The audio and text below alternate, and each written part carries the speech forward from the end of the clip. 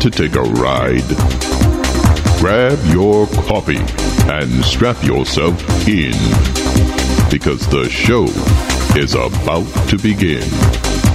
From the front lines of America, Babylon, and transmitting worldwide on the internet and satellite, you are listening to Omegaman Radio Network with Shannon Davis.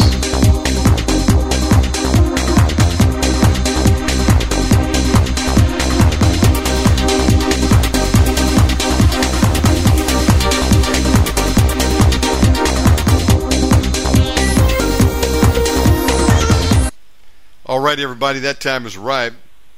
Welcome back here on our 7-show marathon today. Today is Wednesday, January 10th, 2024. It's an honor to bring back to you Doug Perry, Fellowship of the Martyrs. Doug, welcome back, my friend. Thank you. Thank you, Shannon. God bless you. Doug, would you like to open us in prayer tonight?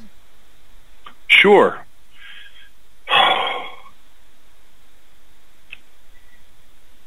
Lord God Almighty, we thank you so much for this time. We ask that you be fully present in this time, that you accomplish your purposes, that you'd get everybody to listen to this that's supposed to listen to it, that you would guide the words of our mouth,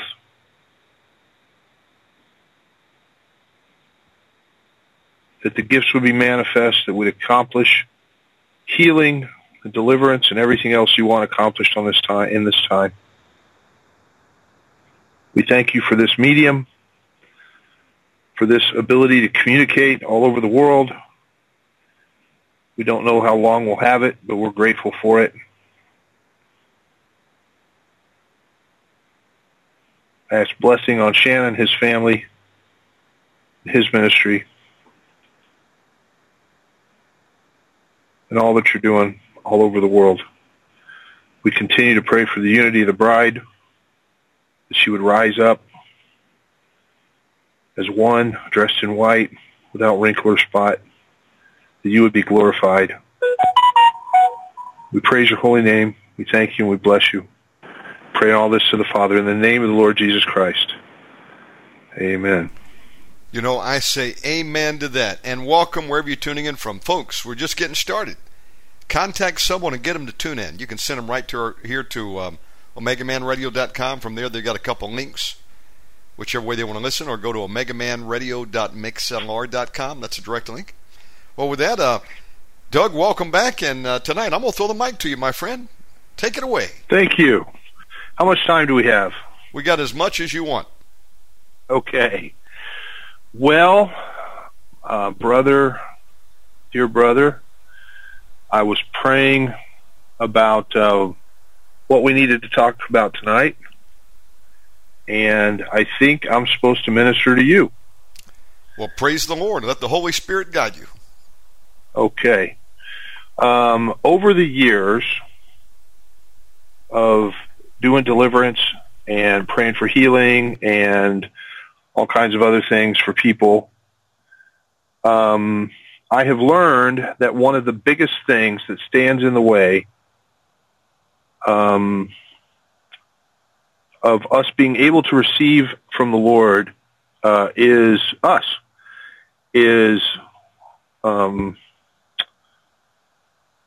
filter. And it's not something, I try not to write about things that other people said. I try to write about what the Lord showed me that I know is from him and not from any man.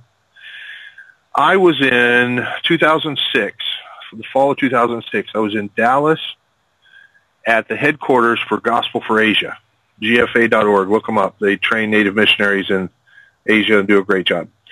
And once a month, they have a staff-wide open prayer meeting. And I was there ministering to one of the director, vice president guys and his wife, and they invited me to this prayer meeting. And so I went and said, Lord, just lead me to whoever I need to pray with. And the Lord said, that kid over there. And how is that still doing that? I just turned it off. I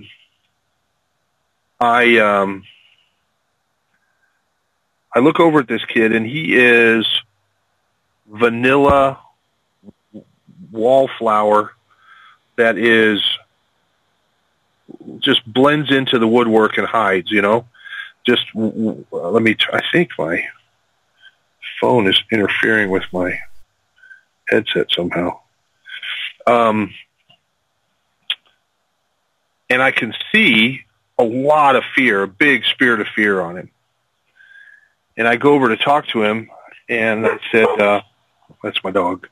I said, how you doing? And he said, okay. And mousy little voice. And I said, why are you so afraid?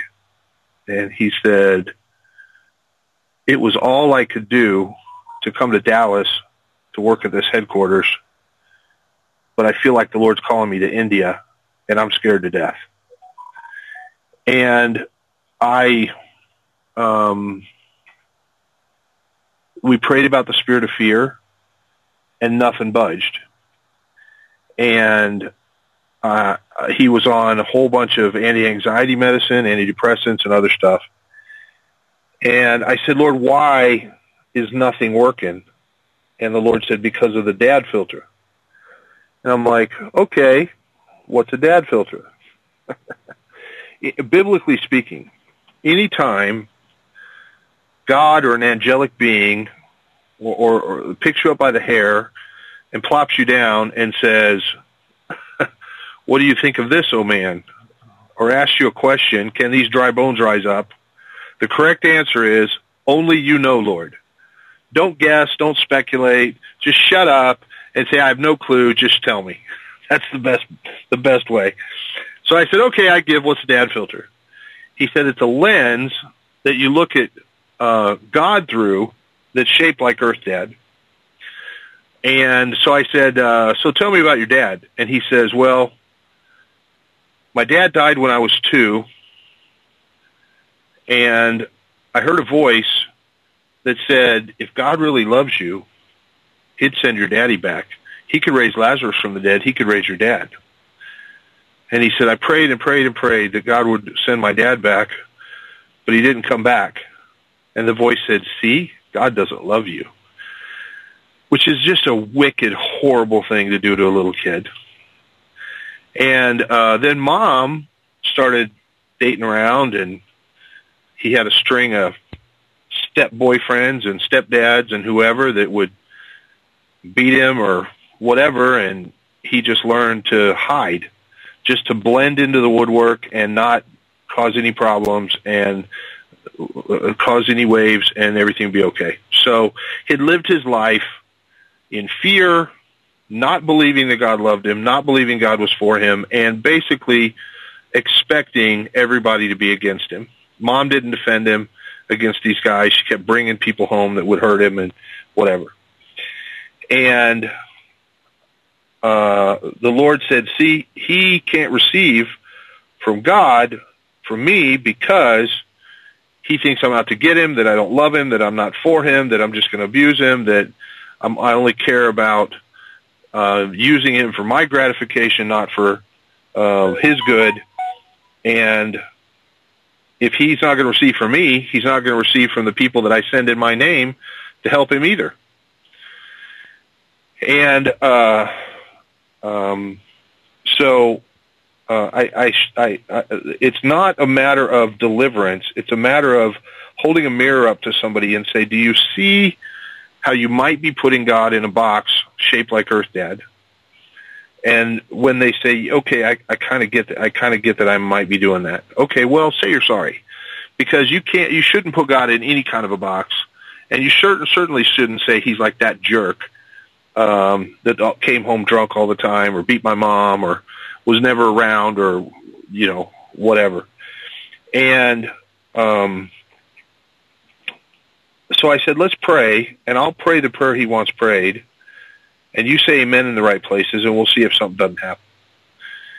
And he said, okay. And so the Lord had me start praying in a word of knowledge kind of a way for what this kid had done, and how he had limited God, and how he had held God at a distance, and how he had done so much in his own power, and he realized now God was calling him to do things he couldn't possibly do.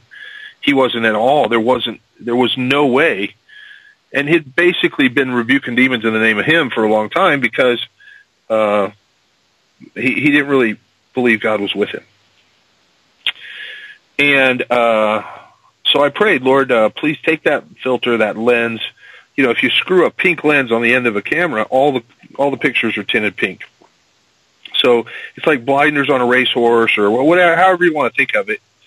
But it's putting God in a box. And I said, Lord, please take that lens and smash it up into a million pieces and free him and show him what kind of a dad you are, and swoop in and kiss his boo-boos and push him on the swings and be with him all the time and hold his hand and give him everything he needs to do the things you're calling him to do.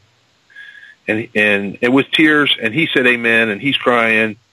And then we could pray against the fear, and it left. And we could pray against the stress and worry and self-condemnation and the other stuff that was always messing with him, and it left. And so we were able to really get him free. I wrote a book called The Dad Filter.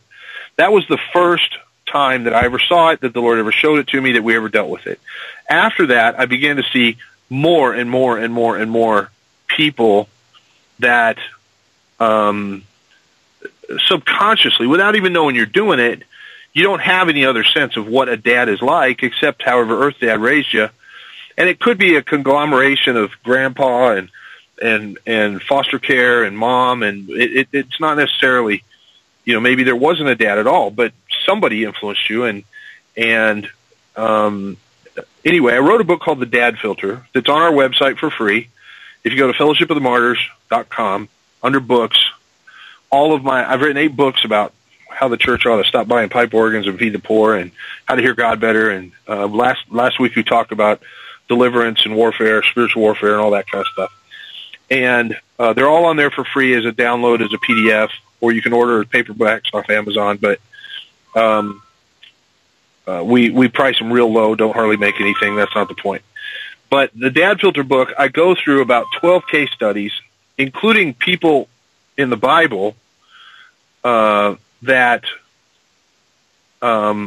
clearly related to God in some kind of twisted way, like Samson, whose dad pretty much let him do whatever and get away with whatever because he was scared to death. The angel showed up and said, this guy's going to be a judge of Israel, and how do I raise him?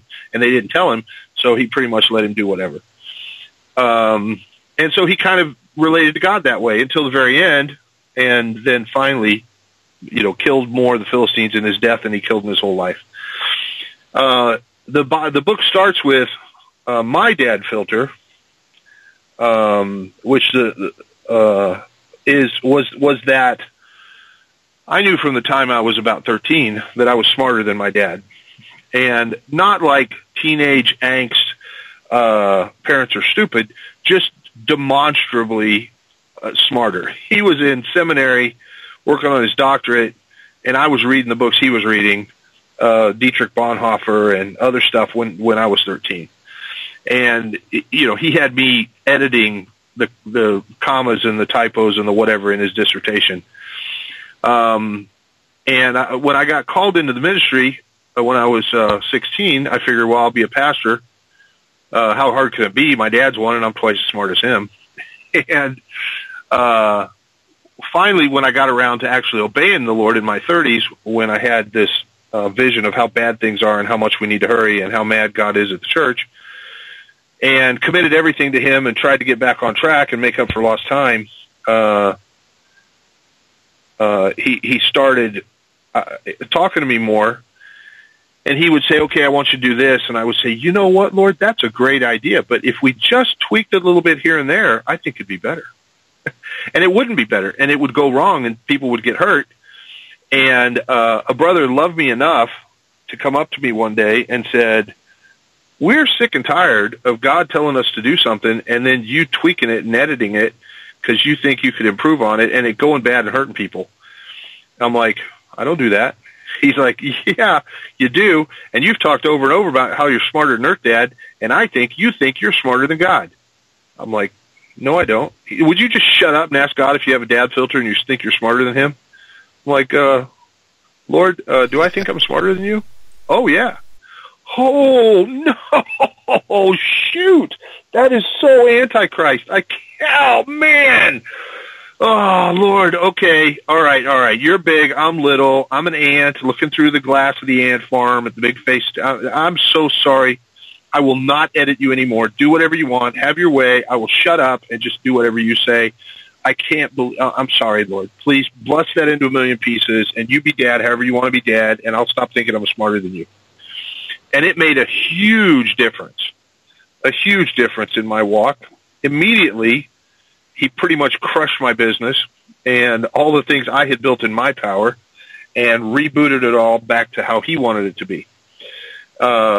Anyway, the book goes on 11 other different case studies of people, including some Bible characters.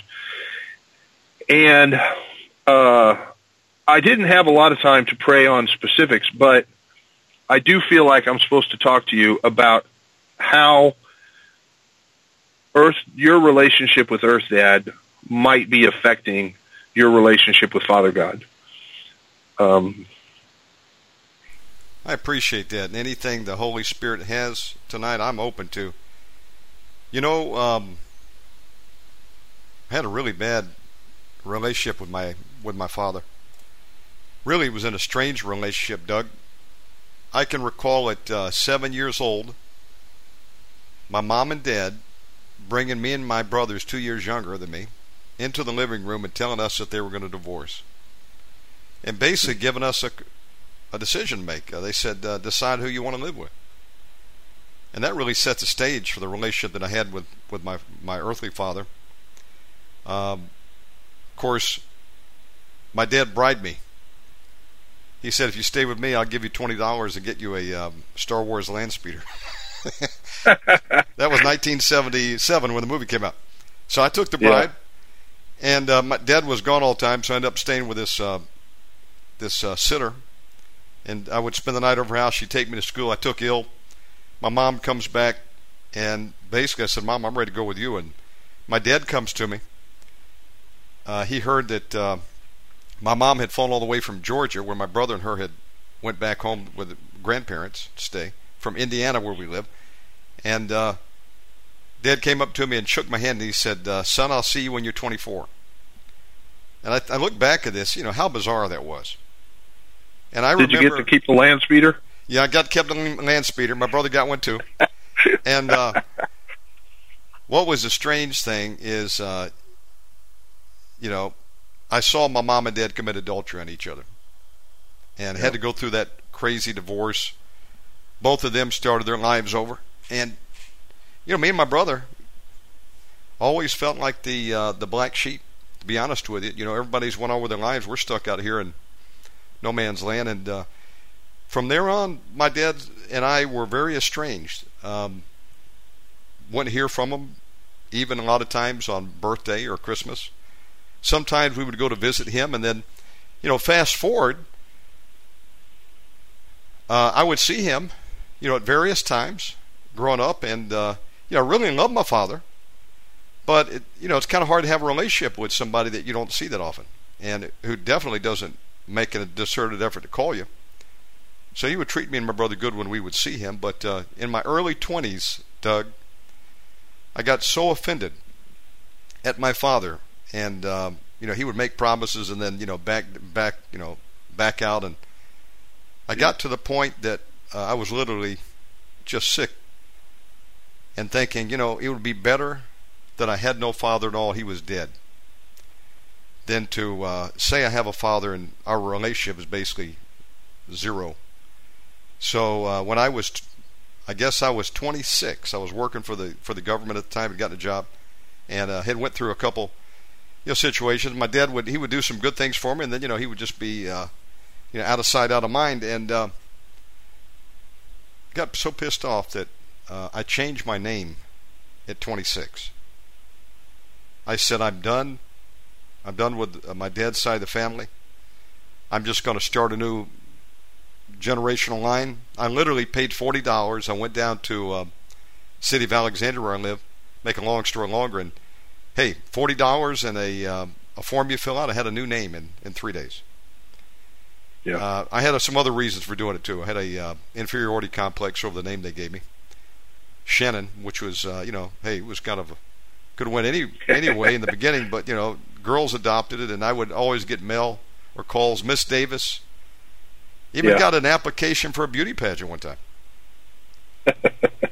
And some other reasons, so I changed my name, and I didn't talk to my dad for 4 years. Literally, we didn't talk for 4 years. It would be my brother Damon, who ended up working with him out of high school, that would help to reconcile me and my dad, and then we began talking again, and over the years, I would see him. He came into town to see me one time, but it was very estranged, even up until the time of his death in 2007. He was battling cancer the last year of his life. And Dad had done very well, Doug, business-wise. He'd made millions of dollars with a business that he had. He had a Ferrari and a Bentley in the garage. But yet he had no time for me. And I hadn't seen him for years. And I was living in Panama at the time, and I would talk to him on the phone, and it would take me 4 calls to get him on the phone one time. I hope this is the information you're looking for, Doug. And when I heard he had cancer, I said, Dad, I love you. We can fight this together. There's some treatments in Europe. What do you want to do? And he said, well, son, I'm going to trust my doctor and trust the Lord. Well, he put his faith and trust in the doctor, and they gave him chemo and radiation. He was dead a year later. It was about that time that I had a dream, Doug. And in my dream, I heard the Lord speak to me. First time it's ever happened, and really it's the only time I've ever had him audibly speak to me in a dream. But he said, you and your brother Damon have a generational curse you need to break. That was about 2005-06 time frame. And we had a history of premature death on that side of the family. On my dad's side, my great-grandfather, they were all in the ministry. And they all had a generational curse as we would come to uncover. He was involved in Freemasonry, adultery, divorce. We had 5 generations of divorce on that side of the family, including me. And great-granddaddy would die at 52. My grandfather would die at 58. My father would die at 57. About that time, the Lord told me, you and your brother Damon have a generational curse you need to break. So I have this dream. I wake up on my couch. It's a Saturday morning. I'd fallen asleep on my couch. I was living in Panama at the time. My brother Damon called me a day or so later and said, hey, man, I got this book by Derek Prince. You ought to check it out. It's called The Blessing and the Curse You Choose. And I said, well, man, let me tell you about the dream. Then he told us about our half-brother who was laying in his bed in Jacksonville in a condo, and a succubus demon came and jumped on him and paralyzed him. And he managed to say Jesus a couple of times, and the thing jumped off him and left and slammed the door to his room. He was so traumatized, he was at some workshop seeking help on breaking curses. So God was speaking to me and my brother and our half-brother at the time, my father's second marriage. And so we had a real problem. There was a generational curse. It was taking people out. There was estranged relationships, divorce, adultery, whoremongering in the family line. And it was coming after me and my brother next. And at that point in time, I had cried out to the Lord, God, help me. Why am I depressed all the time? Why do I have mood swings? I had no idea that we had a dark shadow over the line that had a legal right to attack us. Didn't know much about deliverance back in 2005, and the Lord answered our cry and told us what was wrong, and we then began to seek out some help. It would be 5 years before I would get to the ministry, but my father died, and that really hurt. Loved Dad. I saw him the last 2 weeks of his life. I was in Costa Rica by that time in 2007, and my grandfather called me on my mom's side, Granddad Weber, said, hey, your dad is not doing well. Why don't you call him? And I called Dad, and we had one of the greatest conversations I probably had in my life. Boy, he had such a sweet demeanor on the phone, and it was just so enjoyable spending time with him. And I didn't think he was sick, and I don't think he really thought he was that sick. But I got on a plane, came back, and went to Jacksonville, Florida, where he'd been living. He'd been running a business down there, and went to the hospital, and then I find out the news. He's got 4-stage cancer. And the doctor said there's nothing we can do, essentially, at that point. And I heard my dad say, but I want to live. I don't want to die. It was horrible. Yeah. I heard my dad say that he wanted to live. He gave me a fatherly blessing on his deathbed, prophesied to me some things that he wanted me to do. And 2 weeks later, he was dead. And some other things happened with that 2-week period, but I left his house for the last time as he was in a deep coma, and drove back to Atlanta, and I never saw him again. When I came back for the funeral, they already had the coffin lid closed. It was an estranged relationship. Me and my brother today, we still battle with that. I'll be honest with you. Divorce home, man. People, so many times, they just get selfish and divorce. Never give a second thought about what's going to happen to the kids. And I'll be the first to tell you, divorce is a destroyer. We're still battling, trying to overcome that. I'm 54 today. And, some of the same things that my forefathers were involved in, divorce, adultery, I battled with. And, repented of that and have been serving the Lord now for a long while. But to say that I'm emotionally healed, I would be lying to you. We still hurt today from rejection from the father, abandonment from a father, living in a divorce situation, And that's a little bit in a nutshell. Right, and pretty much what I expected. And let me say for the audience that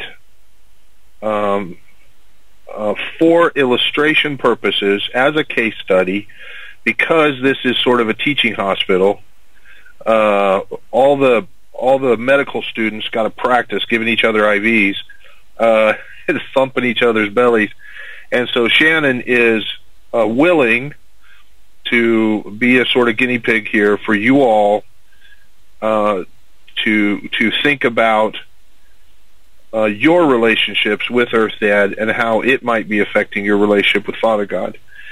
In situations like yours, Shannon, I would expect the Lord, long time ago, helped me to see my cup and what was in my cup, and helped me see other people's cups.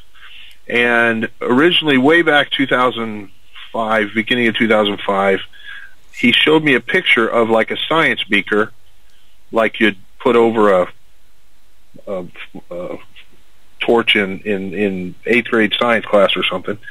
And in the bottom there was yellow stuff, and in the middle there was blue stuff, and at the top there was red stuff. And I said, Lord, what is this? Because I'm seeing it like out in front of me. And he said, that's you. I'm like, what do you mean that's me? He said, that's your cup. I'm like, okay, what's the red stuff? He says, that's all the stuff that doesn't belong. Generational curses, false paradigms, things you've believed, willful sin, anything that doesn't belong that's of the enemy. I'm like, okay, what's the blue stuff? He said, that's me. Okay, what's the yellow stuff at the bottom? He said, that's you. That's whatever makes you you, the soulish stuff. And I said, well, Lord, there's too much red stuff. He's like, yeah. And so I started praying, asking the Lord to get the red stuff out. Whatever it is, get it out. I don't care how long it's been there. I don't care if I like it. Get it out. And though your sins are as scarlet, he'll wash them white as snow. And my cup, the red stuff would leave, and then I'd pray and get my cup full. He says, all who are thirsty, come to him, drink in the living water, that you thirst no more. But Paul says you're to be being filled. It's not a one-time thing.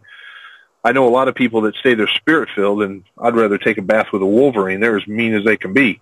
They might have been filled someday in church camp when they started speaking in tongues, but they ain't filled anymore. And we've got to be all the time minding our cup, keeping it cleaned out, and keeping it full. So that's one of the things we do here and help people, because as there's less and less red stuff, then he starts working on the yellow stuff, because you're the one that keeps inviting the red stuff in, and there's too much of you too. So then he starts crucifying chunks of you, so you'll get out of the way, so there's more and more of him. People that typically have estranged relationships with Earth Dad died when they were young, went to jail, never around, super busy, very important, children should be seen and not heard, whatever. They tend to learn to depend on themselves. So there's a lot of stuff. There's a lot of yellow stuff, a lot of decisions they make on their own, and kind of believe that God's somewhere in the background endorsing it, but it wasn't exactly something he said to do. And with that comes a loneliness and a distance and an ability for the enemy to really get to them because they're using their own shields, their own protection, their own weapons, just white knuckling it to get through it instead of really being delivered. And there has to be a point, and maybe that's already happened with you, and we're just talking it through, or maybe it hasn't yet. But there has to be a point at which there is really a lot of healing in that relationship with Father God. There may be circumstances where there's no reconciliation going to be possible with Earth Dad. He's too big a jerk. He died. He's something. It's not. The point isn't that we've got to necessarily. I mean, we shouldn't have unforgiveness in our heart and resentment, and we should try to reconcile with whoever when we can. But one of the prophecies about the last days is that he's going to turn the hearts of the fathers to the sons and the sons to the fathers. And I think that really is about the Lord and about the Father. And Jesus said he came to connect us to the Father.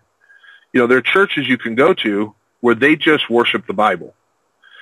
And they will tell you that, you know, in the beginning was the King James, and the King James was with God, and the King James was God. And don't expect to hear from Jesus, and the Holy Spirit's just for redemption, not for direction, and we're just going to worship the Bible.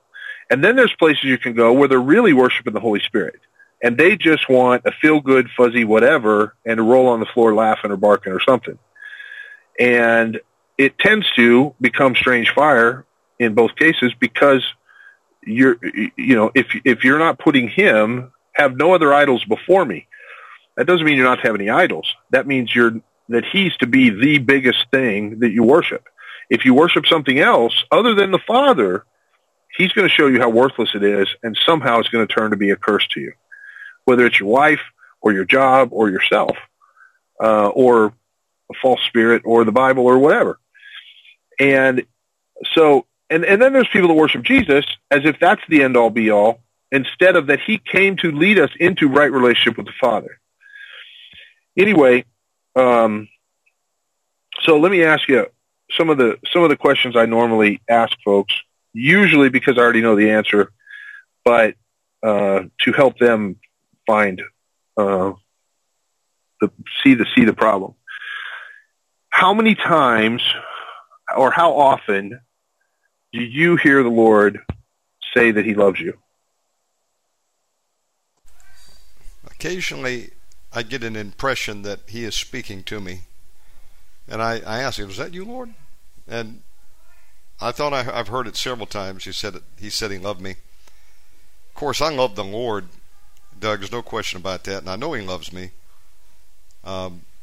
I've been raised in the church since I was 2, and my first actual memory on this planet was playing in the parsonage of a church that my grandfather Weber on my mom's side had built. You know, we had a godly heritage growing up. Sure. And just to make a short response here, both sides of the family, both grandfathers were pastors. But on my mom's side, there was a blessing. You can see the godly heritage. On my dad's side, people died early. And I said, something's not right here. It was a bloodline curse on my dad's side that was resulting in all the males dying in their 50s. And then on my mom's side, you know, people are living into their 90s, and my great-granny was 104. But we were raised from my earliest memory in the church. I used to go Wednesday night, Sunday morning, Sunday night. I love to be in the house of God. I have a great fear and respect for the Lord. And I felt the calling on my life for many years, and I can tell you without a fact that God loves me because to get me through some of the things I went through and some miracles that he's performed, even still performing. It was a miracle of God. But to actually hear him say I love you a few times, and some may hear dreams, visions, audibly. He has spoken to me that one time in a dream. Typically, though, when I ask of the Lord, I open up the Bible, my King James. It's like Al Cubbett says, he'll speak to you. I've read it my whole life. and God will speak to me directly through His Word. Doesn't happen every time, but major milestones in my life, I got a direct word. Sure. So I feel that He loves me. I feel like I have fallen short, and I've got a lot to make up for, because when I actually went full on for the Lord, it was 2010, 13 years ago. I was 14 years. I was 40 years old. I'm 54 now. Up until then, I did a lot of stupid things, and just the mercy of God not to give up on me, because I could have died and been in hell with no excuse. I believe the Lord loves me, but at the same time, there's some things I have been seeking from the Lord that I've been seeking for decades, and I have not gotten it resolved. So I realize there's still some problems with me. Let me share with you real quick. I get you. And there's a lot of people, and I'm not in any way questioning your faith that God loves you. Yes. I had a really great dad. He was a pastor. I got his dad was one of 5 brothers. All went to World War II. All came back alive. All served in churches or were missionaries in foreign countries. I have a long legacy. Wow. of pastors and teachers and nurses and servants of all kinds. I remember being 15, and Dad mentioned that a second cousin of great Uncle Ray's kid's kid, who I'd never met at a family reunion, got a divorce, and it shocked the whole family. Wow. And nobody, that's just not done. It was a big deal. Anyway, my mom and dad went to be missionaries in Mexico when I was 6. I grew up, me and my brother and them, and on this little island of, whiteness in a sea of brownness, and enjoyed it. But he was I always knew that my dad loved me. I always knew that whatever I needed would be there. I knew that even if I broke it, he would fix it. I knew that even if I was caught high on drugs, cross-dressing, soliciting sex for the sheriff, he'd bail me out and let me come home. Not that ever happened. I'm just saying.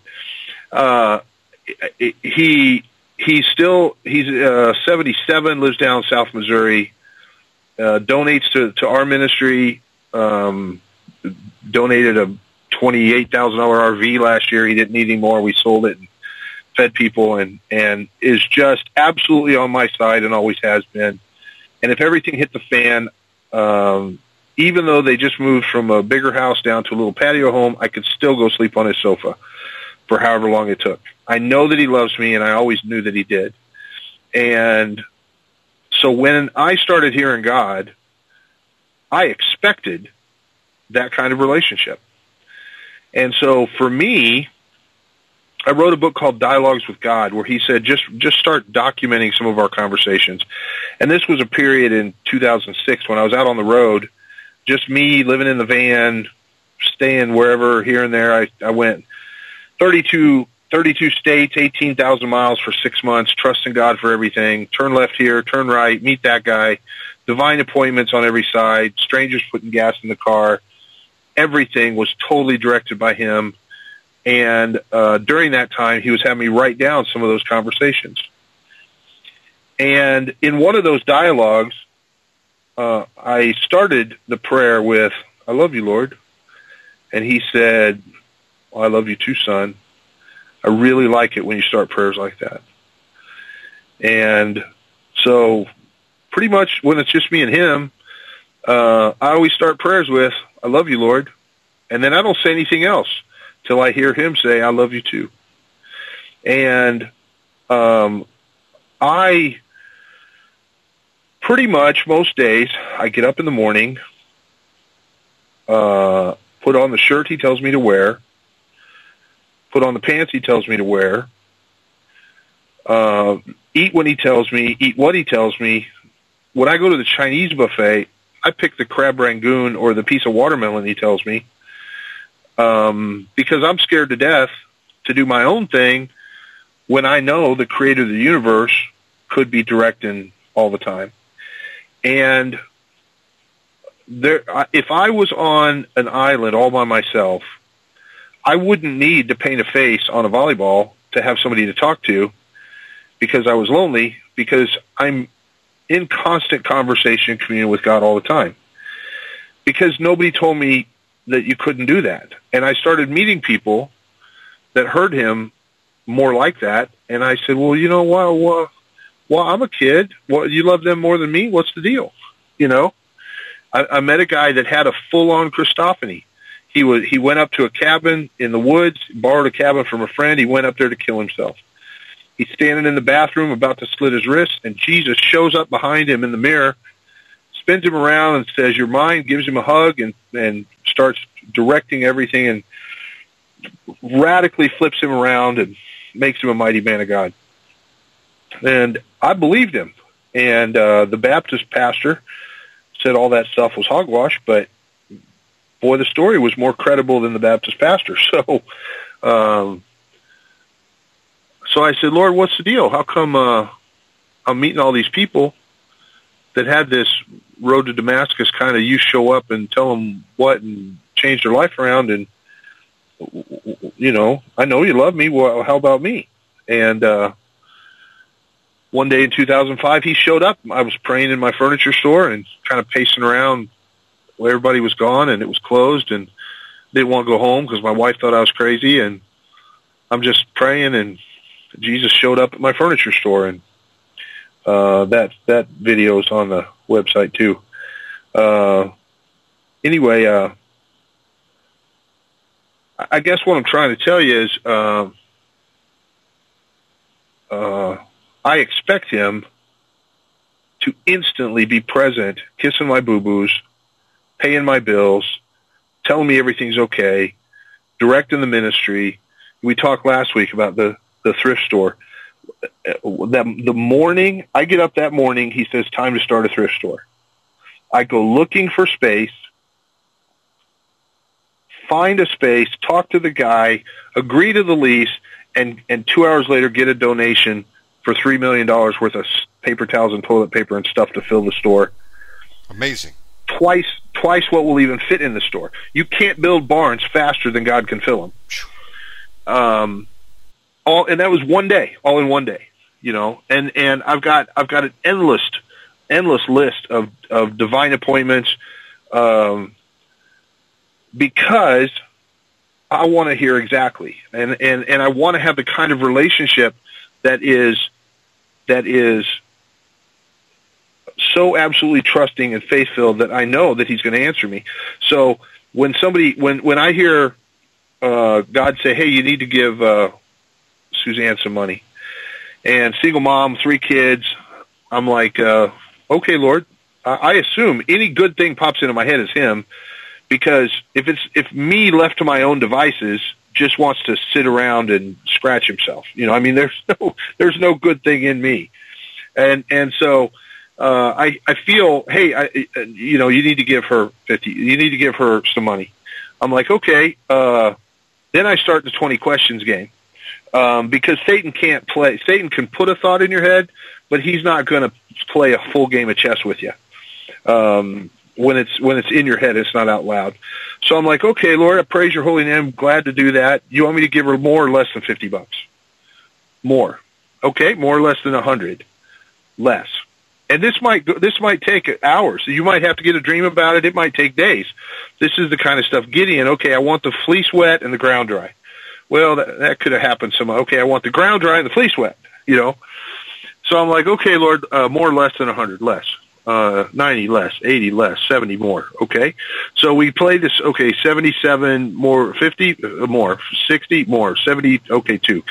And so I give her a check for $77.62, and she bursts into tears because that's the exact amount she needed for her water bill. And if I'd have gave her $50, she'd have been grateful and been glad, and the Lord almost got me there, and I'll scrounge up the pillows in the sofa and find the rest. If I'd have gave her 100, she'd been grateful. Oh, thanks, the Lord provided, and I got ice cream for the kids. But when you give them to the penny the exact amount that they're looking for, they know that was God. And I'm spoiled, absolutely, because running a homeless shelter, it's really rare. We got a lot of orphans around here. It's really rare to have people that were blessed with the kind of dad I was blessed with. And I know how much advantage it has been in my relationship with God. And I wrote about it because I want people to understand that however good a relationship you have with him, however personal, however instant, however real, there's more. It could be way better. And it should be. And if it's not, it's probably because we're satisfied with what we have, or we don't think it could get better, or we don't believe our dad is real busy running the universe and he doesn't really have time for me, so I'm not going to bother him much, or some other nonsense thing that we've picked up along the way that's less than instant, immediate, complete husband, brother, savior, walking beside us, holding our hand, getting us through anything all the time.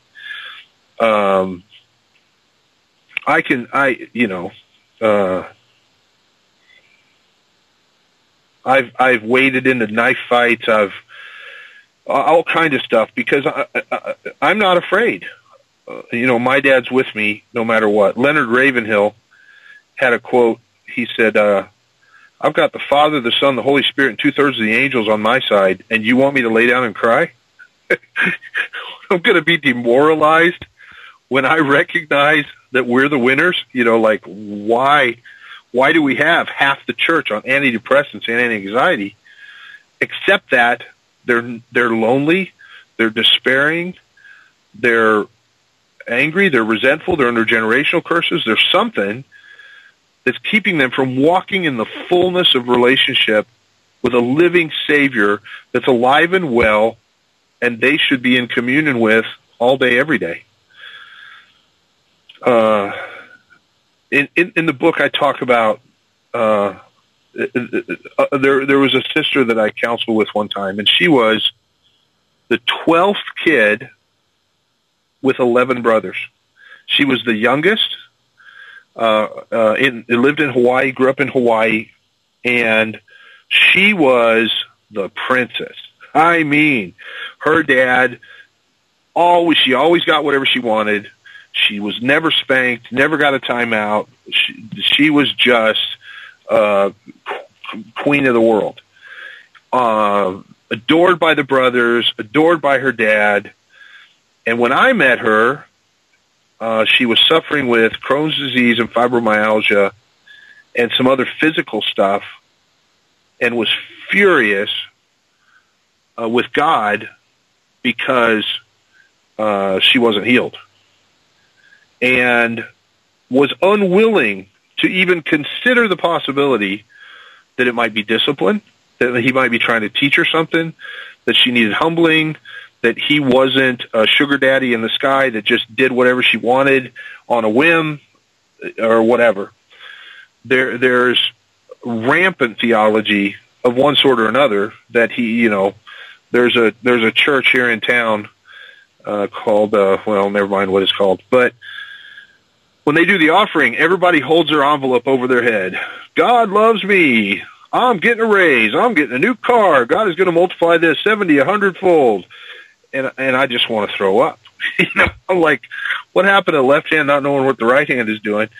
But you're just going to measure God's love for you in terms of finances.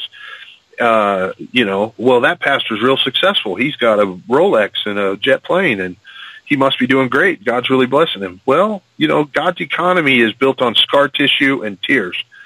And the gold that you rack up in heaven really doesn't have anything to do with the gold you rack up on earth, unless you're using it for the kingdom the right way. Anyway, I love you, Shannon. I've been for you for as long as I've known you. We talked on the phone several times when we weren't on a show together. And prayed for you a lot over the years. Thank you, Doug. For you to really be directed by the Lord, for you to find to really get in the stream of exactly where He wants you, so that He can push you along. You know, that not on the banks of the river, but right in the middle, where you can make really good time, and you don't have to paddle anymore because the current's pushing you where you're supposed to go. And I hope that you feel like you're getting closer to that. But I want you to be in the fullness of the love of the Lord, and the presence and the when dads aren't around, the kids grow up too fast, and they end up having to do so much themselves, or raise their little brother, or be latchkey kids, or whatever, and they lose that faith like a child, where they just know that my dad can kick your dad's butt. My dad is Superman. My dad is always going to come for me, and you can't talk me out of it. You got to do a lot to a kid to destroy their relationship with their dad. I mean, to really make them hate him, you gotta really do some horrible, nasty stuff to a kid, because we're hardwired to really believe when we grow up, Dad is God. Dad is Superman, and He's our protector and our provider. And as we're looking at carnal things, He's God to us. As we grow up and set aside carnal things and reach into the spiritual things, there should be a smooth, even transition from Earth Dad to Father God, where He's our provider and protector, and we know that He loves us. And it's but Satan can spike that by Homer Simpson and King of the Hill and making fun of men and destroying families and putting them in prison and everything else, or raised by two moms, or whatever it is. We end up not being able to have a right relationship with Father God, because we don't even have a father. We never had a father. We don't understand fathers, or fathers were jerks, or whatever.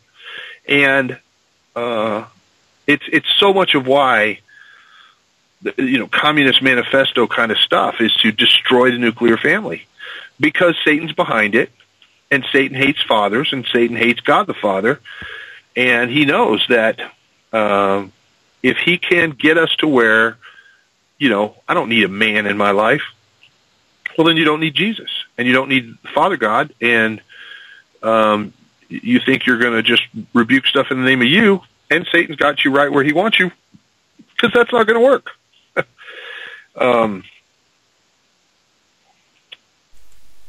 Anyway, so what I'd like to do for you, and I'm trying to navigate this, because I'm not expecting you on your own show to confess a whole bunch of whatever.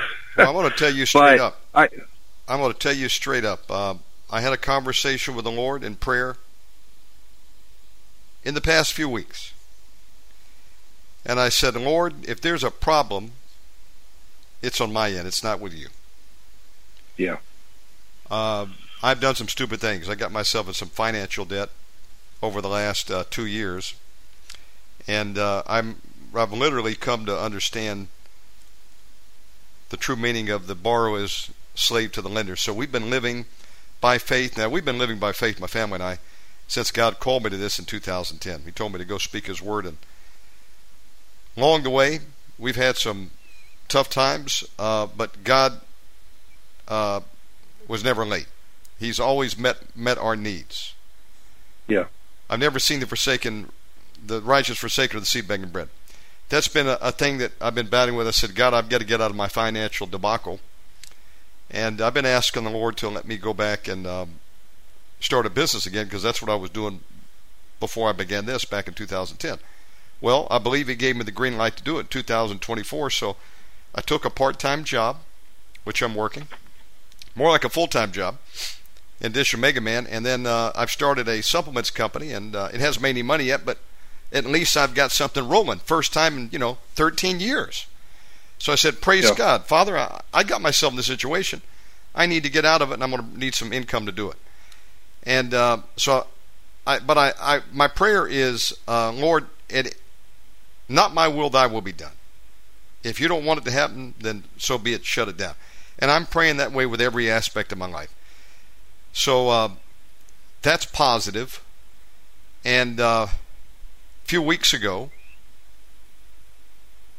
I was reading the Word, and I came across the passage, Doug, that says, the fear of men bringeth the snare, but those who put their faith and trust in God shall be safe. And I have battled with fear over the course of my life, and I believe God has delivered me of it about 95%. But being part-time watchman also, and just being plugged in like a lot of people are to what's going on at the globalist level, and then having to really live here on the ground and being locked down on an island for 2 years where I couldn't leave, or I wouldn't be able to get back to my family. We were put through some roughage. I've been through roadblocks, could have been arrested here, put into a health prison for not being vaxxed. And, that's just my story. People may have had it worse than that.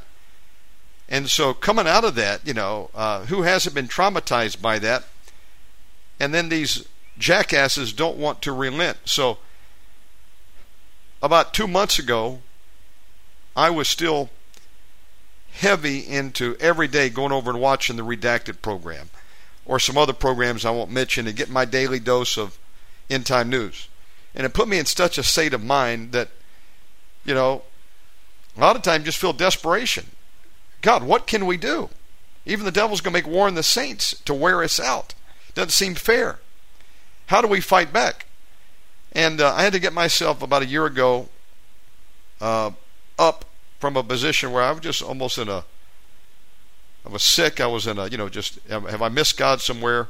What the hell's the next thing that we're supposed to go through? And it was almost like the leper said, the leper, why sit here till we die? So God got me up. We were a couple hundred shows short of the 10,000 mark. Didn't know if I'd make it to 10,000. But he got me back up, and for 4 months straight, we did shows 7 days a night, 7 days a week. God said there was a blessing waiting at 10,000. When we got to 10,000, which was 600 shows ago, God opened up the door. I was on Word Network. So God brought to pass the word He'd give me, we'd be on TV. We did that. Fast forward, I just feel so stagnated that we decided to change the schedule around, and I went to a daytime schedule. Tried that for a while, and I just keep plowing. Haven't quit, but still just felt this fear and boding over, of the New World Order. Worried that even if I leave Bali, what the hell happens if I'm abroad and they do a lockdown? Could I get back to my family? So I would love to have come back to America for a visit. And for a while I couldn't physically do it, but now the door is open, and I'm contemplating right now. I said, God, I would like to go back to America at the end of this month, if possible, go up to the Hegwish conference. But I said, got to have some resources to do it. But secondly, more importantly, is that your will? I don't want to take a chance and jeopardize that something could happen while I'm abroad and not be able to get back to my family. But back to that verse, I read that verse, Doug, and it really set me free. I stopped watching the end time news programs, although I still get some information. We did a program on end time last night, but I'm not fixated on it anymore. God just delivered me of it. And to hell with Klaus Schwab and their plans. Fact is, right, I was ensnared with the fear of man. And the Lord has tried to deal with me at various times. In fact, one time, when I say fear, I'm not talking about huddling down. I mean, I'm one that will be proactive. I've had gun stores before. I've had money. And I was stocking up to build a small militia in 2005 to fight the government if I had to defend me and my family. When the Lord told me, He said, some trust in horses and some trust in chariots, but we remember the name of the Lord our God. If I was in fear, I wouldn't be living in the largest Muslim nation in the world. So that level of fear, that doesn't affect me. But end time news, I can't say I was delivered of it. And, if I felt I needed to build a bunker, that's what I would do. In fact, I had every other preparation done. millions of rounds of ammo, enough guns to supply a local police department, 4 bulletproof vests, double sets of night vision goggles, sniper scope. I was a gun dealer. I could buy anything I wanted. And the business was thriving. The only thing I didn't have was a nuke silo. And as God is my witness, if the economy had held out in 2008 for another year, I would have probably bought a decommissioned missile silo. But that wasn't what God wanted me to do. That was insanity. I was being driven by a spirit of fear. Now, fast forward 15 years later, God delivered me of all that. But, even the last 6 months, I've had this fear and dread of the New World Order and just feeling this foreboding, heaviness. And when I see this verse a month back, the fear of man bringeth the snare, but those who put their faith and trust in the Lord shall be safe. God delivered me of it. And I praise God for that. Now I'm considering, like I said, getting on a plane. I haven't been back to America in 7.5 years. I can't bring my family back, or I would at this time, but it would have to be me. But I need to go back and do some things. So I was praying. I'm sorry to be long-winded. I said to the Lord, Lord, I would like to go back. Give me a sign that you want me to do it. Give me peace about it. Open up the door, but if there's danger for me, shut it down. I wanted to start a business. I said, but God, I don't want to partner with anybody. I want you to be my partner. And I believe God is cool with that. I'm seeking the Lord, and in all my ways acknowledging Him that He will direct my path. Yeah. I said that to lead up to what I said to the Lord in the last maybe 2 weeks, last month. Thank you, Lord, for what you're doing. I can see God's hand on us. He is taking care of our needs, not my greeds. But I said, I still need some answers. I said, God, if there's something inside of me, and I always want to have this attitude that doesn't belong, I want it out. And I tell that to anybody else. I'm sure I need more deliverance. Maybe I'll get some tonight. The other thing, Doug, I am seeking the baptism of the Holy Spirit. I've been asking the Lord for that for 30 years. To my knowledge, I've never blasphemed the Holy Spirit, but there's some blockage. Now, I know that the gifts of God, He gives out severally as He wills. And I've had conversations with 3 people up to this point. I used to speak in something that sounds to some people like tongues, but I think it's a made-up language. And I can do it tonight for you, and some people may be convinced it is, but I was almost half convinced, and opened up the Word, and I found a verse, and God spoke to me that night and said, this is not of Him. So as far as I'm concerned, He has never given me that gift, and my question is why? Because people have condemned me. I had one guy that dogged me for 2 years. He said, you don't have the Holy Ghost. And others have said you can't cast out a demon without the Holy Ghost. Well, the Bible doesn't say that. Nor does the Bible say everybody is going to get the baptism of the Holy Spirit. Paul said, do all speak in tongues? No. Do all prophesy? Right. Do all have the gift of healing? No. God gives them several as He will. We're to desire the best gifts. But that particular gift, I've been seeking for 30 years. I can remember back in the 90s asking God, I'd like to speak in tongues. And for a long time I felt it was just like, a badge of honor I needed to collect. But then I repented of that and realized, God, I really need every gift of the Holy Spirit. I think He's given me a gift of discernment. I know He has blessed me and given me power to cast out demons in His name. We can even get demons to manifest. Others can't. God just tapped me to do that because I want to get some payback on the enemy. I don't have any fear of the demons. But I realize I'm not all that I can be. And so I said, God, I need deliverance. If there's something in me that needs to come out. And number 2, I need to know why. What is the blockage? Now, my grandparents on my mom's side spoke in tongues. My mom and dad didn't. They respect tongues, but they just didn't. I never have to my knowledge. And I want every gift that God has. At the same time, I got people dogging me, saying there's something wrong with you. You don't have the Holy Ghost, and I don't appreciate that because that's not biblical. But at the same time, I want to know, is there a blockage, what it is? Because let's talk about that for a minute, because that's a common thing. I hear it all the time.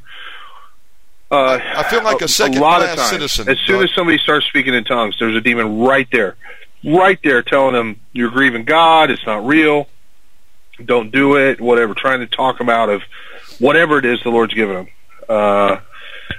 they have a dream or they have discernment of spirits, and there's a demon right there saying, "Oh, that's not real. You made it up. It's your imagination." Something.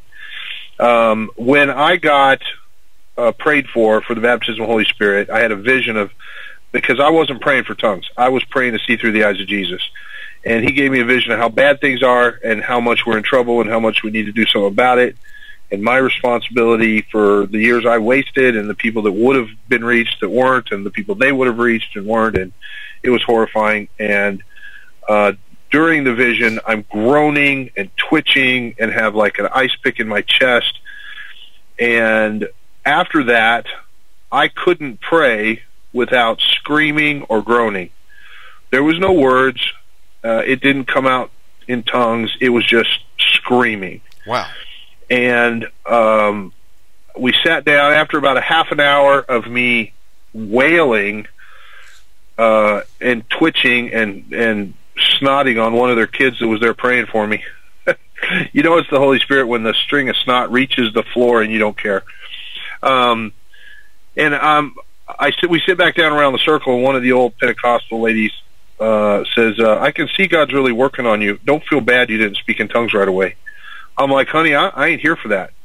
I didn't ask for that. That's not even on my radar. In fact, I think it's creepy. I was here for wisdom, and he wrecked my world, and I'm never going to be the same. Don't bother me with the fine print right now."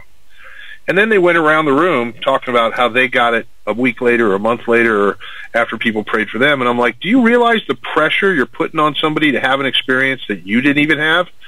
And judging, you know, the guy that was there, the ministry head, is in New Zealand now. He's not even allowed back in the United States after I gave him a word that he rejected and God threw him out. But he still, I think to this day, doesn't believe that it was tongues.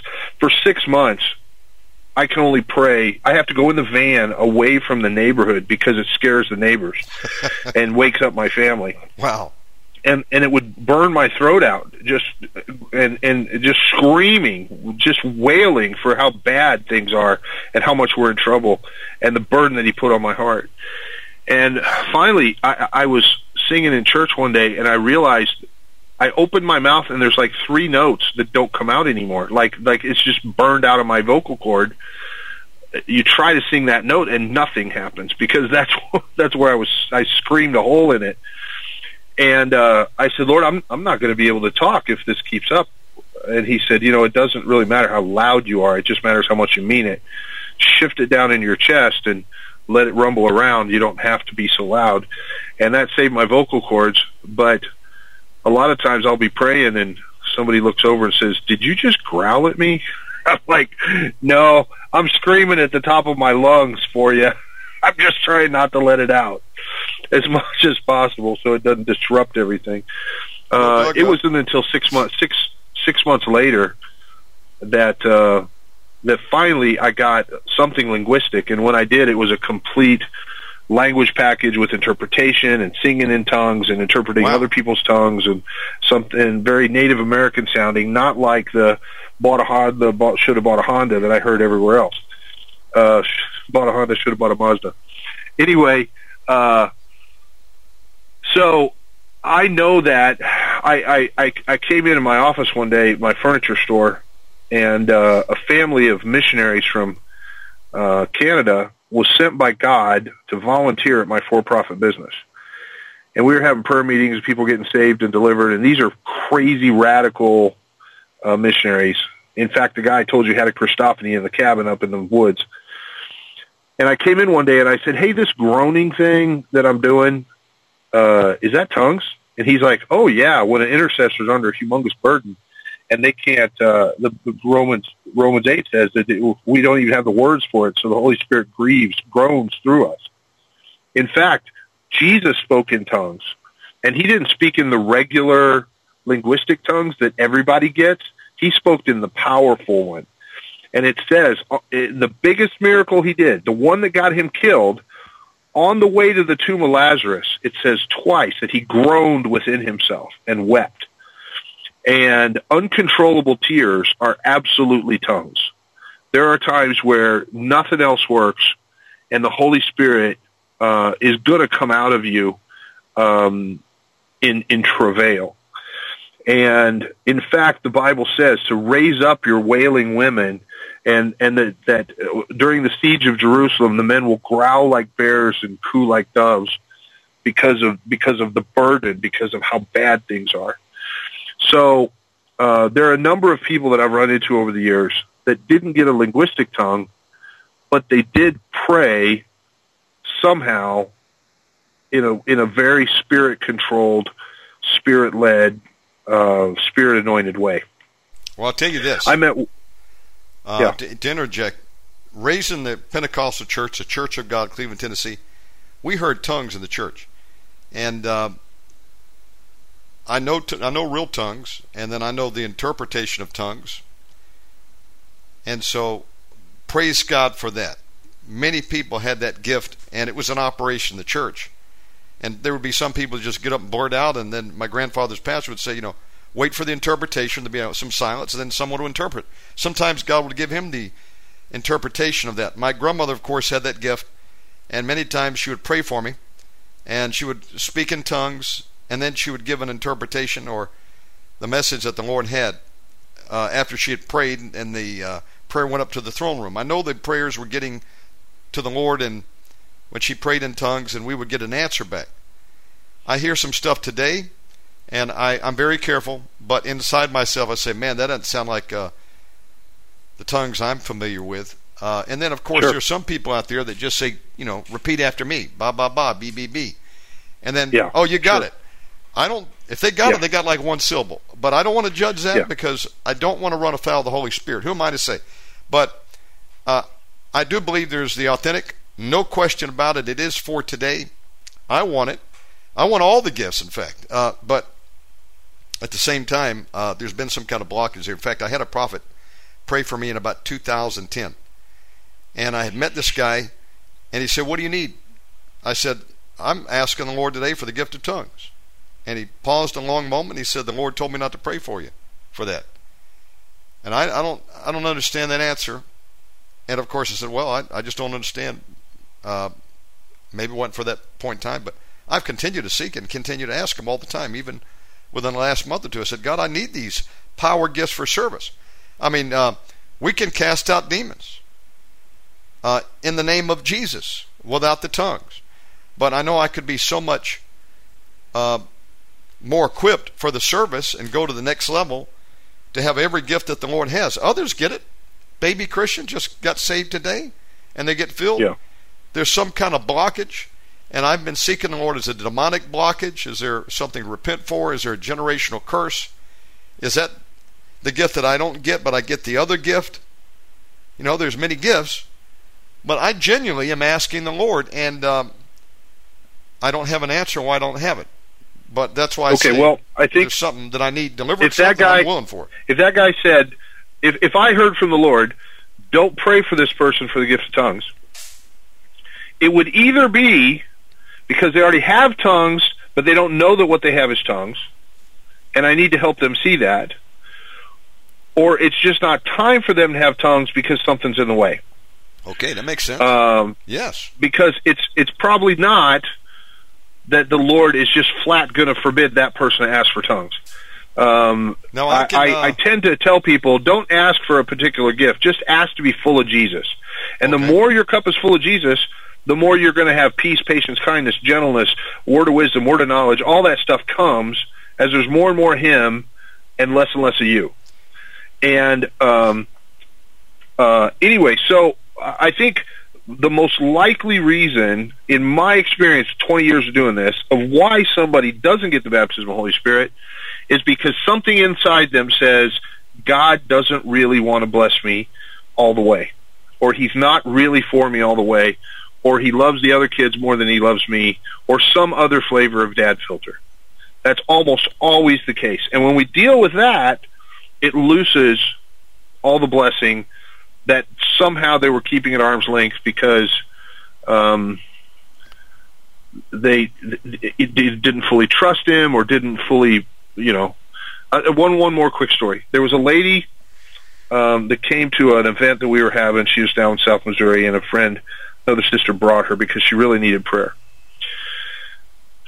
Do you remember the Drew Carey show back in the day? Yes, sir. The guy with the glasses. There was a character on there named Mimi who was very, very overweight, not attractive, with crazy makeup.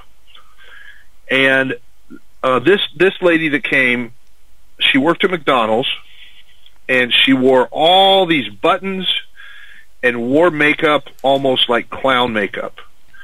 And she worked at the drive-thru, and everybody loved her. And they would smile at her, and they were so nice to her, and they were so happy to see her, and she was just would smile back at them. And no man in her life had ever told her she was beautiful. No man, not her kid, not her sons, not her husband, not her father, nobody had ever said, I love you, you're special, you're beautiful. So she did whatever she had to do so that somebody in her life coming through the drive-thru would smile at her and be nice to her. And immediately, if you would ask her, have you heard God say that he loves you? No, never.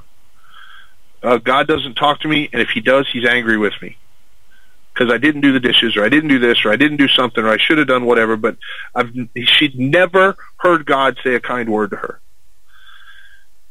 And me and this other sister held her hand and prayed and said, Lord, whatever you gave to me, give it to her. Do whatever you got to do. We tried to show her it was a dad filter. We tried to show her that it was something she'd imposed on God, and she couldn't see it. But we prayed, Lord, open her eyes, show her, do something. Whatever you gave me, Lord, give it to her. We can impart to people. The Bible says the Spirit and the bride say, come, all who are thirsty, come and drink from the living water. We're the bride. We should be able to help them get their cup full. We overemphasize tongues in the church. You go down front, and they have a little prayer huddle, and everybody lays hands on you, and you say, me, me, me, me, me, and they're like, there, that was it. And they think you're done. But all the stuff's impartable. I've imparted peace to people. I had a gift of administration imparted to me by this apostle in Houston. I can tell you where specific things in my cup came from. And around here, we have people walking in everything because nobody told us not to. So I started visiting all these different congregations. And when I heard somebody speaking in tongues, and Lord, that's you. Oh, yeah, that's me. Can I have that one? I've never heard that one before. Wow. Sure. I collected them like baseball cards because nobody told me not to. And when I finally met somebody that had the interpretation of tongues, yes. I made sure they prayed for me and sucked that out of their cup. The woman with the blood problem snuck up on Jesus. It's very much about the church in America. She'd been to all the guys with doctorates, and all they did was take her money and leave her worse off. But she knew if I can get to Jesus, I'll be okay. So, a good picture of the church in America.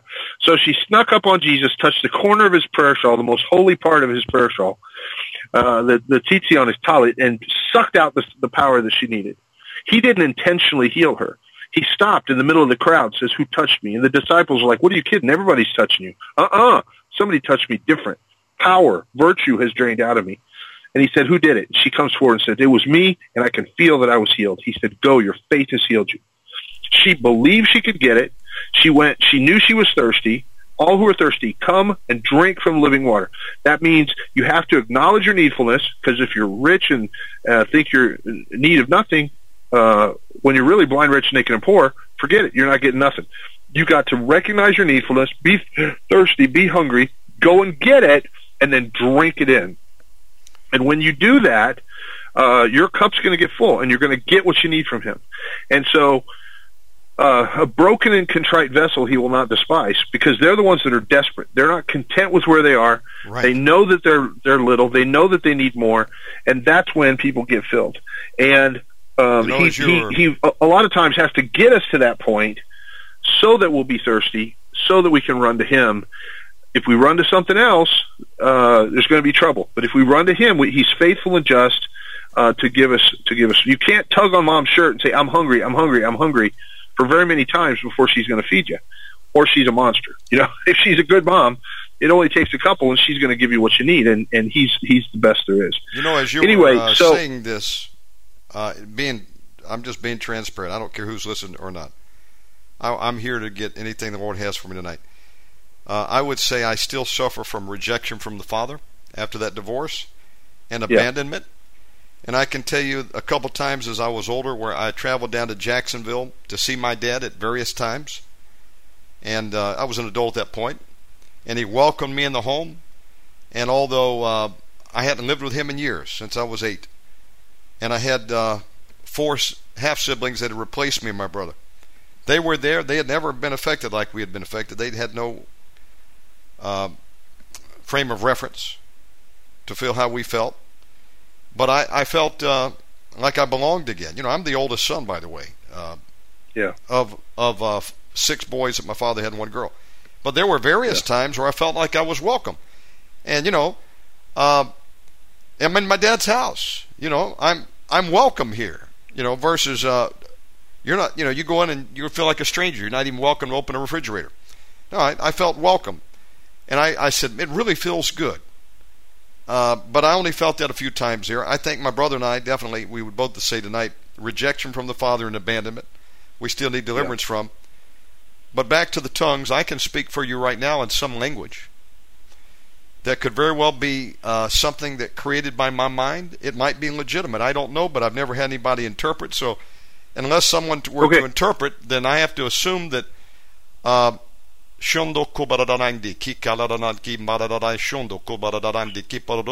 that might fool some people. I don't know what that is. Is that a man-made language? But I've been able to speak like that since I was 7. But no one has ever interpreted it. So as far as I know, it's bogus. And I'm back to square one. God, what's wrong with me? That's him. Nope. That's him. I consider myself half intelligent, though, Doug. And I also have to be on the lookout for pride and arrogance. But I'm at 54. I realize I'm nothing without the Lord. I went as far as I could under my own power, and I need the Holy Ghost power at this point, or I'm just stagnated. And I said, God, I can't do it without your gifts. But you got to show me. Okay, let's back up a minute. What's going on? Because I do this a lot. People call me all the time. Can you verify if this is real or not? Yeah, okay. Now, there's a great YouTube video where ABC did a study on Pentecostal charismatic Christians, Catholic nuns, and Buddhist monks. And they put them in an MRI and watched the language center of their brain to see what happened when they prayed. And the linguistic center of your brain can only do one thing at a time. You can't write an email and listen to your wife talk to you at the same time. You could probably do math and listen to somebody talk to you, or play a card game and have somebody talk to you. But you can't, with understanding of both things, juggle them both at the same time.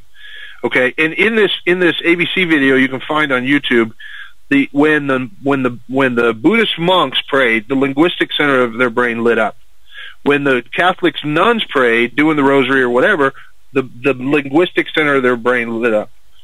When the charismatic Christians prayed in tongues, nothing happened in the linguistic center of their brain. Paul says, I pray in the Spirit, my mind is idle. So I pray in my mind as I'm praying in the Spirit. I can pray in tongues and still have some other thing. I could be doing my laundry list. I can be doing other stuff in my head because it's the Holy Spirit praying out of me, which is what that MRI confirmed. And at the end of that video, they come up with, look, we're not saying this is God. We're just saying we can't explain this. It shouldn't work like this. So when one of the things people call me and say, and this is for the audience and whoever's listening, I think I'm making up my tongues. I think I'm just scatting like Ella Fitzgerald, making it up as I go, and it's entirely me. Okay, you pull up a computer, type in the red fox jumps over the lazy dog, and try to do that. Because you can't say that while you're typing something else at the same time. You can't do both. You might be able to go la la la la la la la and type something and tune out to what that, but you can't create syllables, make a sentence structure, give a message as you're typing something or reading something with understanding at the same time. If it's the Holy Spirit, it's a separate mind. It's not your mind doing it. It's just you opening the door, letting it out. The other thing is when somebody starts praying, and I'm supposed to judge whether it's the Holy Spirit or not. My rule isn't whether or not I get an interpretation. There's lots of tongues that aren't supposed to be interpreted. If it's a message to the church, it should be interpreted. Paul says. Right. If somebody stands up, gives a message, either seek the interpretation yourself or somebody else should interpret it. And if nobody interprets it, then keep it between you and God. Lower your voice. The rule we have in community, if it's loud enough for the whole group to hear it, somebody better interpret it. If it's just you quietly and the person next to you, that's just worship. That's just praise tongues, and that's between you and the Lord, whatever. Now, my exception for that is when you're doing deliverance, because the demon knows full well what you're saying, and nobody else, it doesn't matter if anybody else knows what it is or not, because the demon's getting the interpretation as the Holy Spirit yells at the demon. But that's not typically in front of the whole assembly as a message to the body. So when somebody does like that, gets on the phone with me or whatever and says, "Hey, can you test this?" and rambles off for a minute, either all of my witchcraft buzzers go off and I want to smash it, and my nose crinkles up and I snarl at it, and the Holy Spirit in me is mad and I want to go after it, which I've heard from certain deacons that were Freemasons when they would pray in one of those prayer huddles and they're cursing the church or something else. Or I feel absolutely nothing because it's totally fake. Or the Holy Spirit in me wants to come out and play and pray in agreement because it's Him, because it's worship. And when you started talking, immediately the Holy Spirit in me wants to pray in agreement with you, and I'm praying in tongues as you're praying in tongues because it's Him. Now, when you pray in tongues, do you feel anything as a result, or do you feel energy? In other words, I just said one day, maybe this is tongues, and I just started speaking in it as I might speak in Spanish. I know a little bit of Spanish, and I just felt tired, as I would feel tired living in Costa Rica and just having to speak in Spanish, which was not my native tongue. I didn't feel energized after I did it. What do you feel when you speak in tongues? But no, that's not my experience. One night, I'm in bed with my wife on my arm, comfortable under a blanket. The Lord says, pray for her. And I prayed from midnight to 8:30 in the morning without falling asleep. Woke up refreshed, constantly just running quietly under my breath, praying for her all night long in tongues. I'm not saying that happens all the time. A lot of times I'll fall asleep praying. But it should edify you somehow. And sometimes that's an immediate change of the atmosphere around you where the depression or anger or whatever breaks and things get lighter because the enemy doesn't want to be around that. And so it's going to push them back farther. Sometimes it's warfare. When it's warfare tongues, it is exhausting. It is... No, when I say exhausted, it just felt like such an effort. I want to believe it's tongues.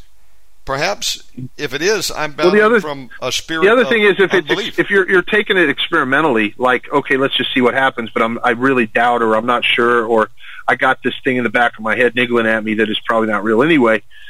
It's not wholehearted, you know. It's not in spirit and in truth because it's still held back and restrained and something. So I think let me finish the story about the lady we prayed for, the Mimi makeup lady. What happened to Mimi? We held her hand and prayed, Lord, whatever you gave us, give it to her. I've heard you for a long time. I've heard you say I love you. If I never hear you tell me you love me again, I've got enough in the tank to get me the rest of the way. Let it be her turn. Give it to her. And we held her hand and we pushed. It's like you ball up every good thing God's ever given you. Whatever treasure I have in heaven, whatever favor I have in your eyes, cash all my chips in and spend it on this lady, because this is a miserable, miserable life I wouldn't want for anybody. Please, Lord, change her. And I'm holding her hand, and the other lady's holding her hand, and about 5 minutes, she looks at me and says, God says I'm pretty. And we both smile at her and look at her, and I feel drained. I did. I just poured out a bunch of stuff. And I'm going to have to go back to the Lord and get filled up later. But I'm so thrilled. And she's like, he says he loves me.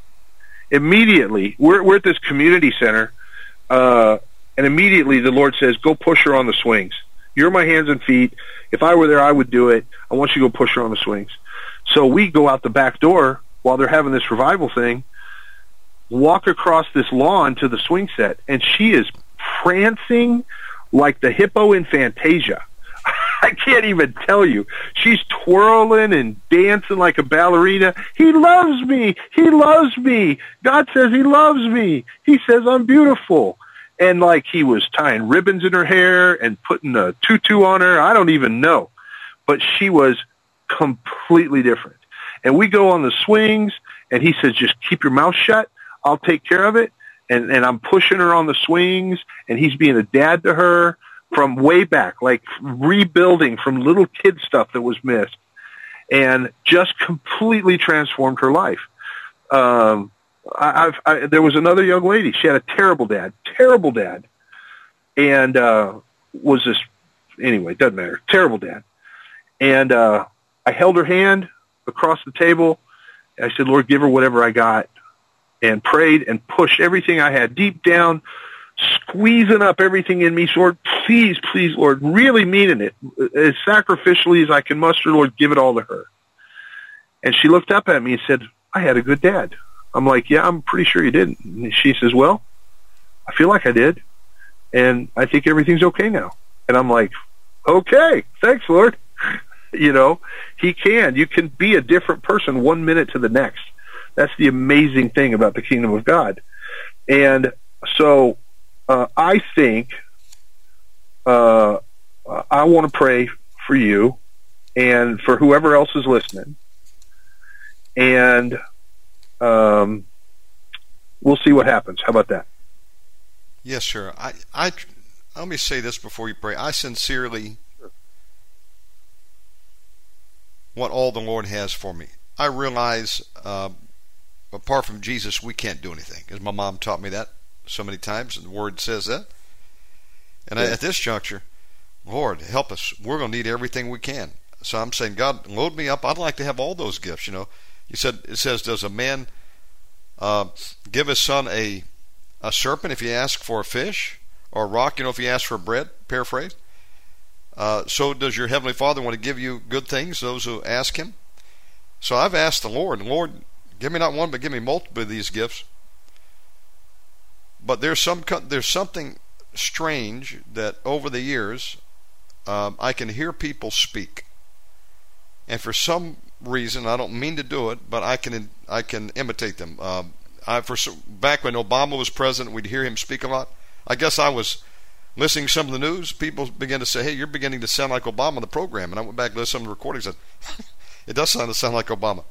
I can listen to certain people, and it's almost like a chameleon. I have some uncanny ability maybe to copy them.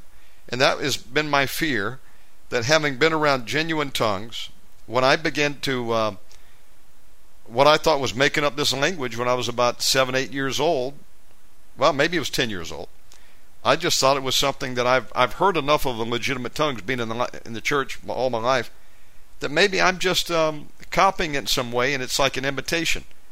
And so that stuck me. Okay, I hear you, but I'm telling you, when you opened your mouth, the Holy Spirit in me wanted to come out and pray in agreement. And I'm telling you, as an expert with 20 years on the front lines doing serious deliverance on serious heart cases, yes, sir. I mean, I'm not praying for pew-sitting little old ladies to, what I'm praying for guys with knives under bridges. And I'm telling you, if you want to test that Satan tells that lie to a lot of people, and I'm telling you, if you can sit and type something while you're letting that out, it is absolutely not you making it up. Cannot be you making it up. And I can give you other studies. I can tell you brain studies, linguistics, whatever, all kind of reasons, to prove that. But you cannot type a sentence that makes sense and let that out at the same time if you're making it up. Let me say one final thing to you, and then I'm going to shut up. When I went to Hegwish Baptist Church in 2011, that was really prior to doing any deliverance. I was sitting up there in their mass deliverance service, and people were manifesting everywhere, and I'm hoping that I don't pop off and be the next one on the floor like this guy that was sitting next to me earlier drinking some coffee, Catholic brother. And some people needed help, and they looked at me, and I was like, who, me? They said, yeah, you. They asked me to come up and hold this guy's leg down. And I got a little bit bored. The guy kind of calmed down. There was two of us on his legs and two guys up in the front ministering on his head. He was laid out on the ground. I kind of wanted to see what was going on, so I let his leg go, and I got up around his head. And I'm behind this guy's head, and I'm looking into the eyes of really what looked like a snake. They were crossed, glazed, and this demonized man manifesting had his head back, and his eyes were looking around, then he locked eyes on me, and he wouldn't let me go. And then all of a sudden he spoke, and he spoke to the two deliverance ministers and said, he doesn't believe. Ask him, he doesn't believe. I got so freaked out, Doug. I had two options. I could run, or I could jump into battle, so I grabbed a Kleenex, and I put my hands on him, and he spoke Spanish, so I said, Sal en el nombre de Jesus Cristo. Come out in the name of Jesus. And the battle ensued. There was a couple of us doing ministry to him. I'd never done it in my life. And next thing you know, hands on. We'd prayed over the phone, of course, but hands on, he began to cough out. The demon came out, and then it was like a Manimal, the old series, a Metamorphosis. I saw the glaze and the starry eyes transformed back into human, and then he was like sitting up, where am I at? And he was so happy he was free. But that's stayed with me since that time, 2011, maybe 2010 rather. Demon said he doesn't believe. Ask him, he doesn't believe. And I've always asked myself, what does that mean? I don't believe. Well, look, if you asked a guy to pray for you for the gift of tongues. Yes, sir. And he said he heard from the Lord not to pray that. That's what he said, not to pray for me for that. If you've had the gift of tongues all along and you just don't believe it's tongues, okay, then him praying that would be denying the Holy Spirit. That's true. Yes, sir. Or God just doesn't want to give you what he says he'll give everybody if they ask, which doesn't make any sense. So and having heard your tongues and confirming in my spirit that it is tongues, I think that what we have here is what we're talking about, the dad filter. You had a dad, but I don't know, pretty much wasn't a dad. Kind of was, kind of wasn't. Can't really count on him. Have really no idea if he's reliable or not. And That's pretty true. much just got to pick myself up by my own bootstraps because you're not sure if he's really going to come through. And there are moments when everything's wonderful and you feel like you fit in and you're part of the family, but they're kind of rare and it's not the regular life. And it doesn't really make up for all the years of feeling put out, left out, made fun of, whatever. Absolutely true. Yes, sir. Okay, so let me pray for you. Thank you for hearing me out. Yes, sir. Over to you.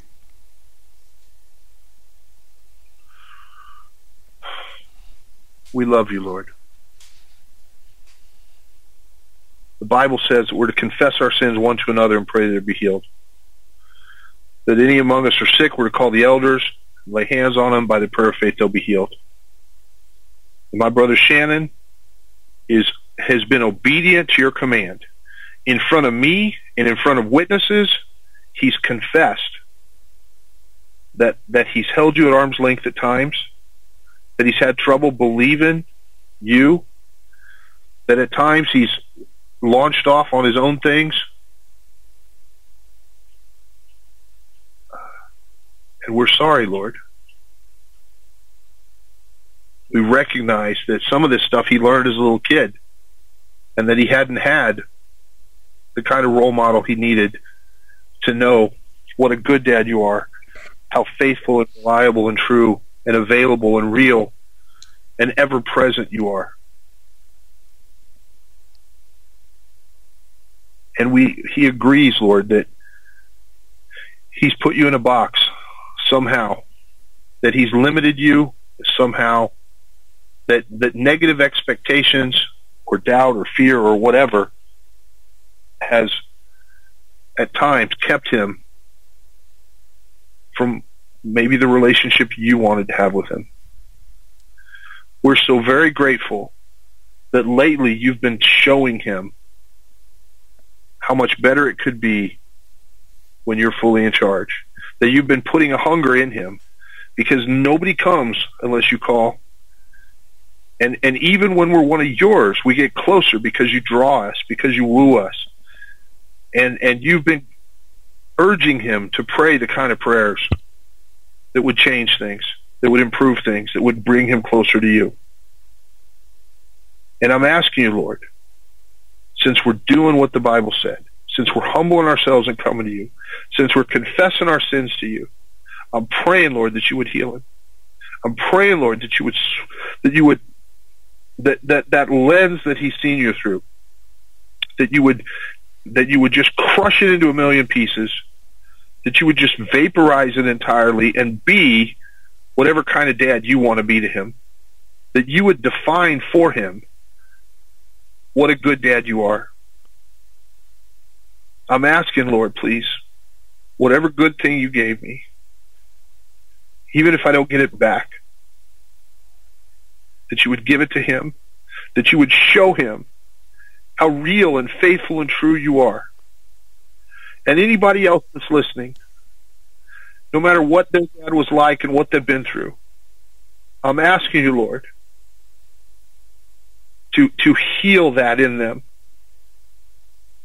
to bring them into the fullness of who they're supposed to be in Christ, the reality of what it means to walk with you, holding your hand with a living, available, real Messiah, Savior, Lord, brother, husband, Father. I'm asking you, Lord, to take over his life. I'm asking you, Lord, to give us faith like a child, where we just know that we know that we know that our dad is bigger than your dad, that we know that everything's going to be okay. We don't believe for a second that God is our co-pilot, because we don't want to be anywhere near the steering wheel. We want to be in the car seat, in the back, enjoying the ride while Dad drives to McDonald's and we're going to go see Grandma. And we know that everything's right with the world because Dad's at the wheel.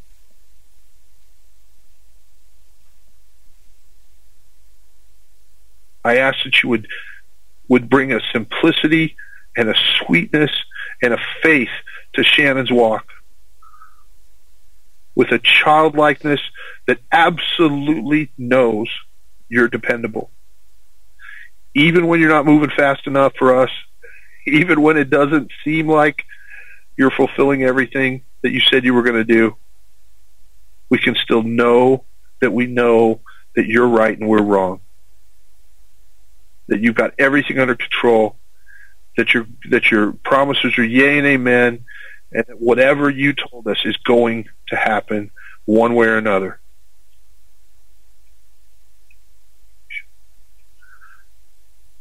Please, Lord, I'm asking, we're running out of time. I'm asking for right away. I'm asking for a quick work. I'm asking for immediately, Lord, for more dreams and visions, for more confidence in the gifts that you've given him, for him to be able to acknowledge steadfastly and firmly that the Holy Spirit is in him and doing things, and that those are evidence of you having filled him.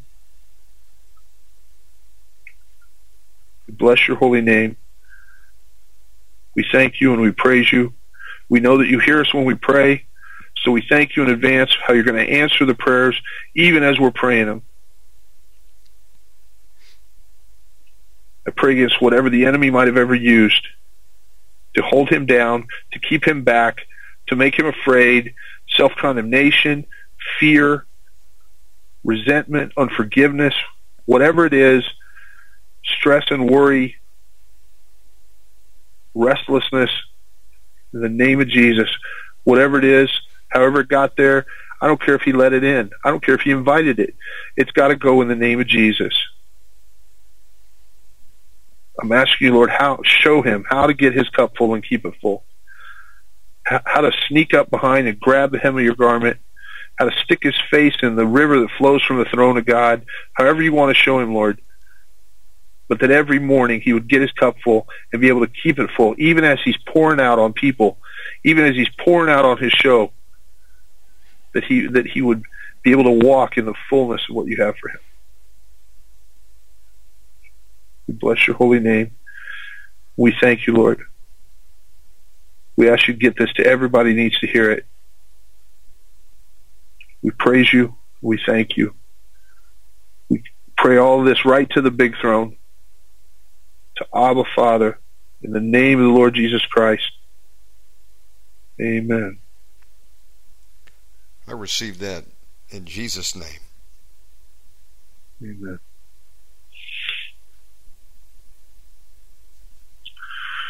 Well, Shannon, I'm going to be on the show again on Friday. Absolutely.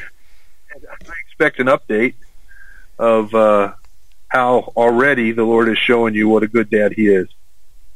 He's the best. And, I get angry. I've gotten angry at God, even recently, saying, God, why have you done this for me or that?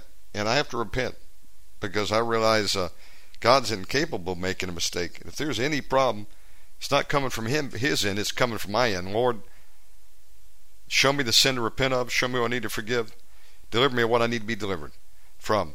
But God is perfect. He doesn't make a mistake. And, just like that word, the fear of man bringeth a snare, but him who put their faith and trust in God shall be safe. I've read that before. Maybe others have too. Did we believe it when we read it? If we don't believe it, we're double-minded. We're unstable in our ways. Either God's word is true or it's not, and it is true. So I got to think. That's right. You know what? Sure, it ensnares. And if the problem is I'm worried about my safety, it says I shall be safe. I know the angel of the Lord encamps about those that fear the Lord to deliver them, and God hasn't given us a spirit of fear. So I'm going to say that took me to the next level of my deliverance on fear. And actually, to tell you the truth, it took away all desire to feed the spirit of fear inside of me that was going over there and looking for my daily dose of end-time fear. I got to be careful when I say that, though, because there is a legitimate watchman ministry, and I think that I'm called to a watchman ministry as well. But I know some people that have overdosed on it, and and that's all they're fixated on, and they don't have the joy of the Lord. They've just got fear and dread.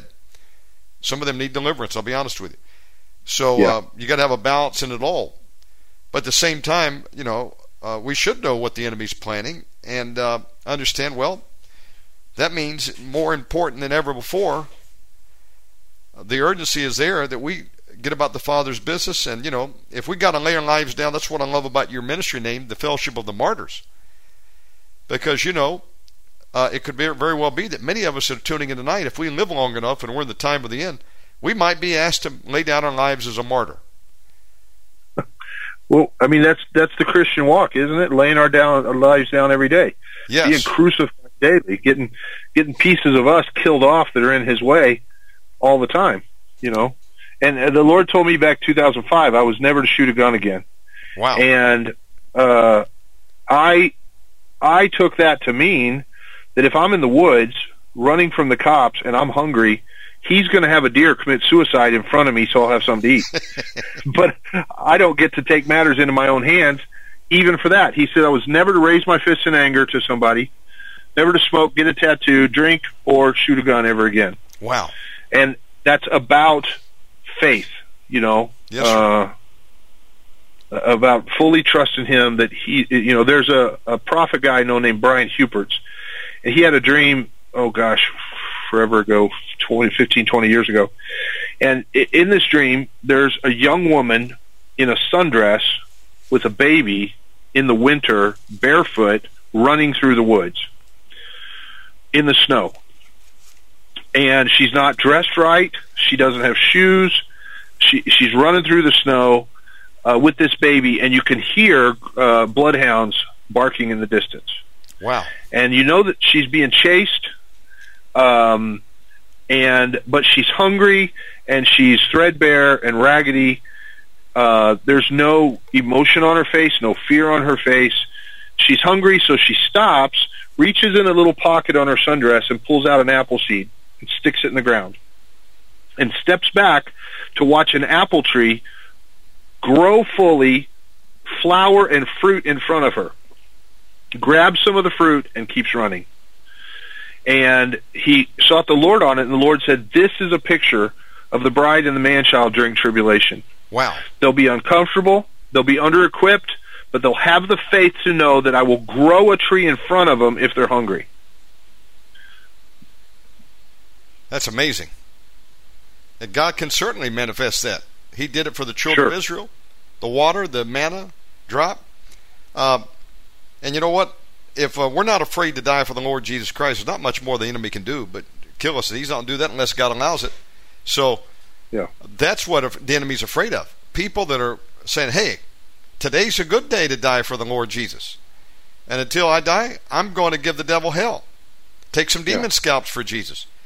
I like your militant attitude towards the enemy, and that's been an earmark of you that I've seen from the very beginning when you wrote that deliverance manual on all these weapons that we can use against the enemy. That got me excited. In fact, I want you to mention where people can get that now. Doug is going to be back Friday at 9 p.m. Eastern, which is, you're on Central Time, is that right? Right. 8 p.m. your time. And Doug, you told me also to remind you, one of these programs, there's some kind of miracle testimony you wanted to share about Kansas. But I'm sure there's been a lot of them. I don't know which one that was, but I'm sure there's many. But whatever the Lord gives you to share, this is your time. So I just want to say I'm thankful, man, to be able to have you back and build a relationship with you again and get these programs going. The enemy was in stopping us from doing programs back then over something stupid. And that I should have just picked up the fault and we resolved whatever the thing was. But forgive me for that, as I mentioned last time. But I am so excited to be back with you. And I know it's... well, one of the things... the Bible says that peace isn't going to come until we acknowledge those that come in the name of the Lord. Yes. And I guess that means acknowledging who's not coming in the name of the Lord, too. You can't just think everybody's on his side. But the Lord was very specific about using this time to minister to you.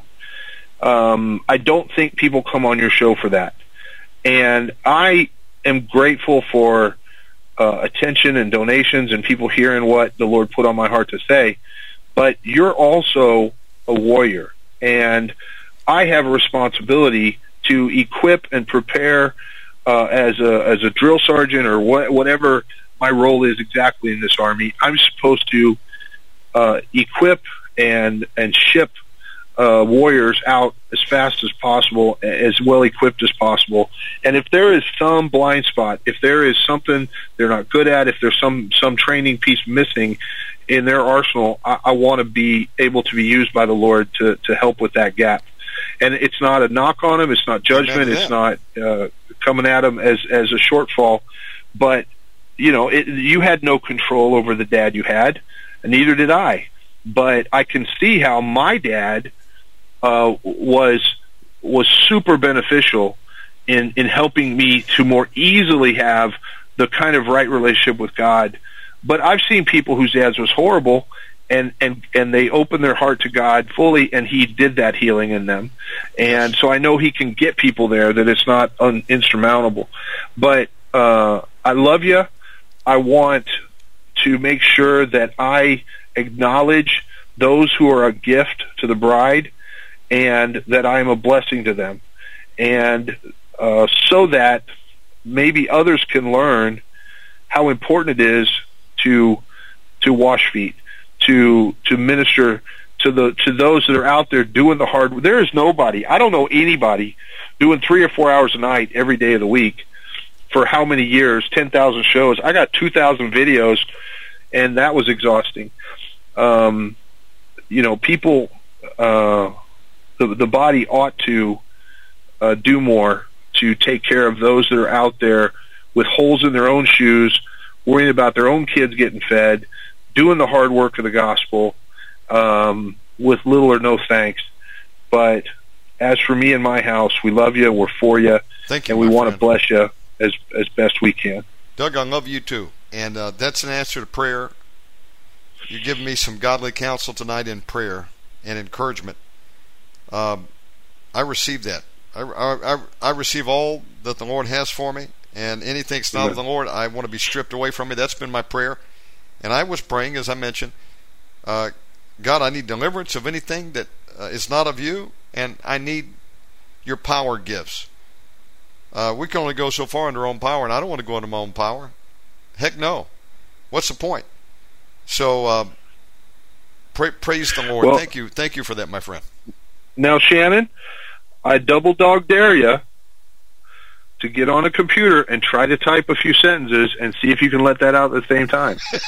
and I'm going to check on you. And when you do, don't ever let the enemy tell you you're making it up again. It's physically not possible. Well, let me ask you this. What do you do with the gift? What do I do with it? Let it run. Let it run full bore as often as you can. It doesn't have to be real loud. It can be just in the back of your mouth, back in your, kind of even in your head. Just let it run. And I put my hands on my it's going to edify you. And it's going to push back the darkness. And they don't know what the heck I'm saying, and neither do I. But I said, I don't know. Let me try. Well, I think he will. I think you do. The problem with churches, they don't teach the gifts as dials. They teach them as on-off switches. Everybody has the Holy Spirit when they come to Jesus. Yes. And at any moment, he can dial something up real high. I had a 9-year-old girl gave me a word from the Lord that wrecked me. And she didn't know what she was saying and didn't mean to do it. I've called people by name. I didn't even know that I was calling them by name. Because he was just doing it through me.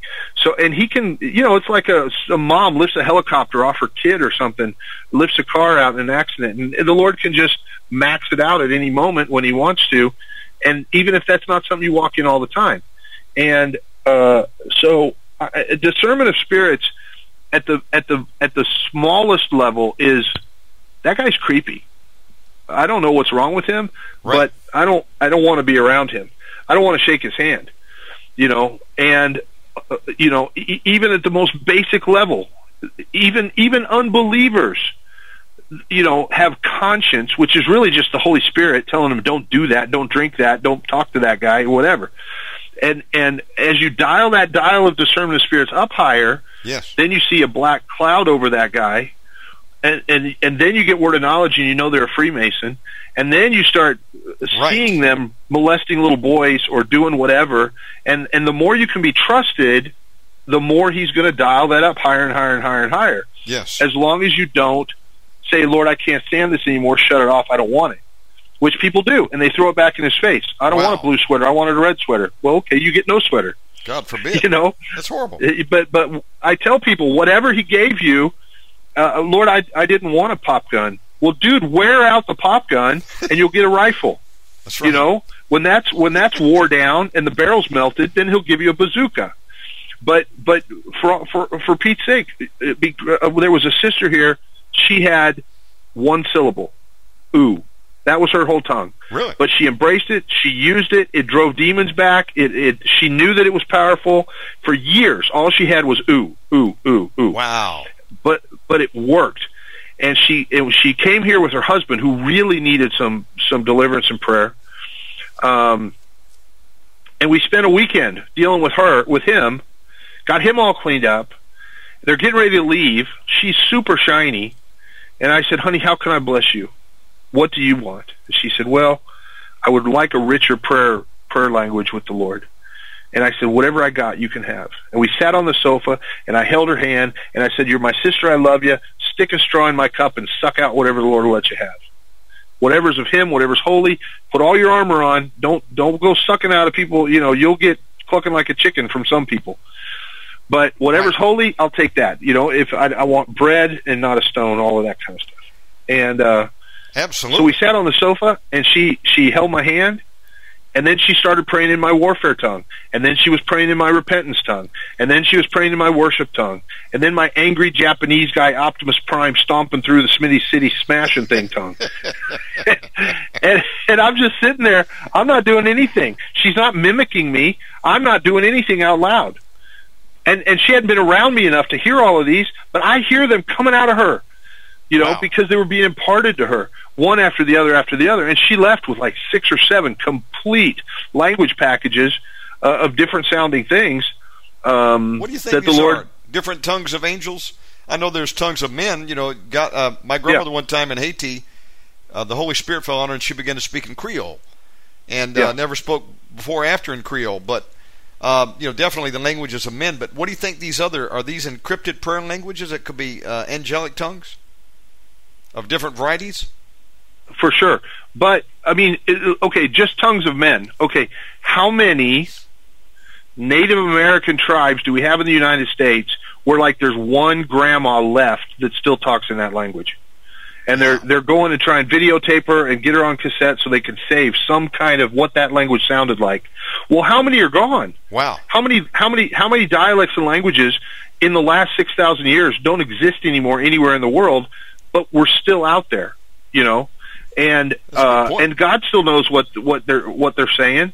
And maybe the demons still know because they remember that tribe in the Amazon that died out 500 years ago or whatever. So I don't get my head in it too much. But one of the things I would go visiting, I visited probably 400 or 500 different congregations just to watch and listen. And sometimes the Lord would lead me to talk to somebody or talk to the pastor about unity before he threw me out or whatever. But I wasn't like standing on the pews yelling at him or anything like that, just watching.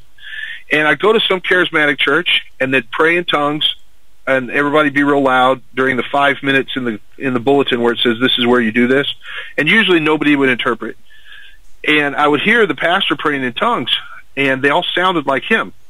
And then I'd go to another one a couple weeks later, and they all sound like their pastor, but they sound different than the other place. I'm like, Lord, how come these ones all sound different than those ones? He said, because they got what was in the pastor's cup. He imparted that to the people in this building, and there's no cross-pollination. So there's red grapes and purple grapes and green grapes, and it's like barns of toes and barns of fingers and barns of eyeballs, but there's no cross-pollination. Oh. And so when I'd go visit someplace, if I hear the pastor pray in tongues, and I'm like, oh, that's cool, Lord, that's you. Oh, yeah, that's me.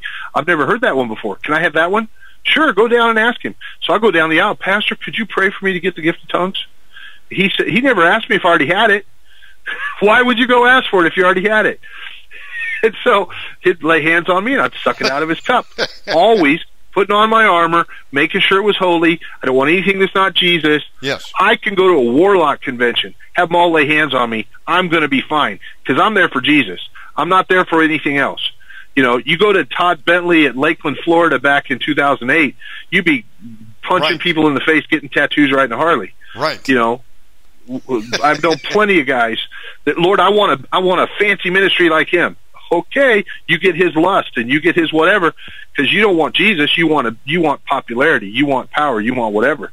That's how this false fire has spread all over the place, and false tongues and false manifestations.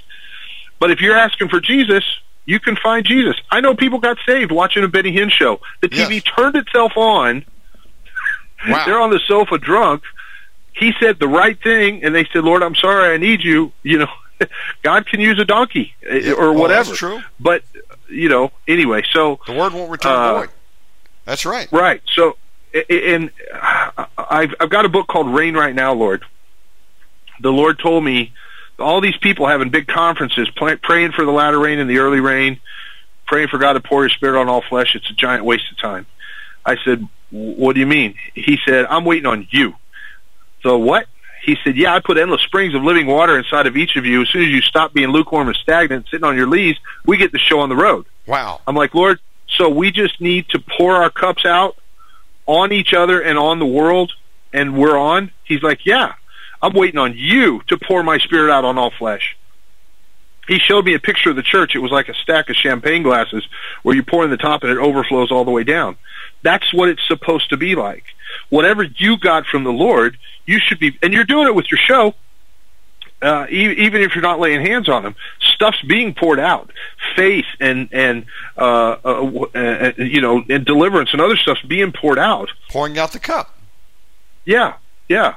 And you can do that sort of by osmosis, by preaching to people, or you can do that by laying hands on them and say, Lord, whatever I got, whatever you were willing to give them, give it to them, even if I don't get it back.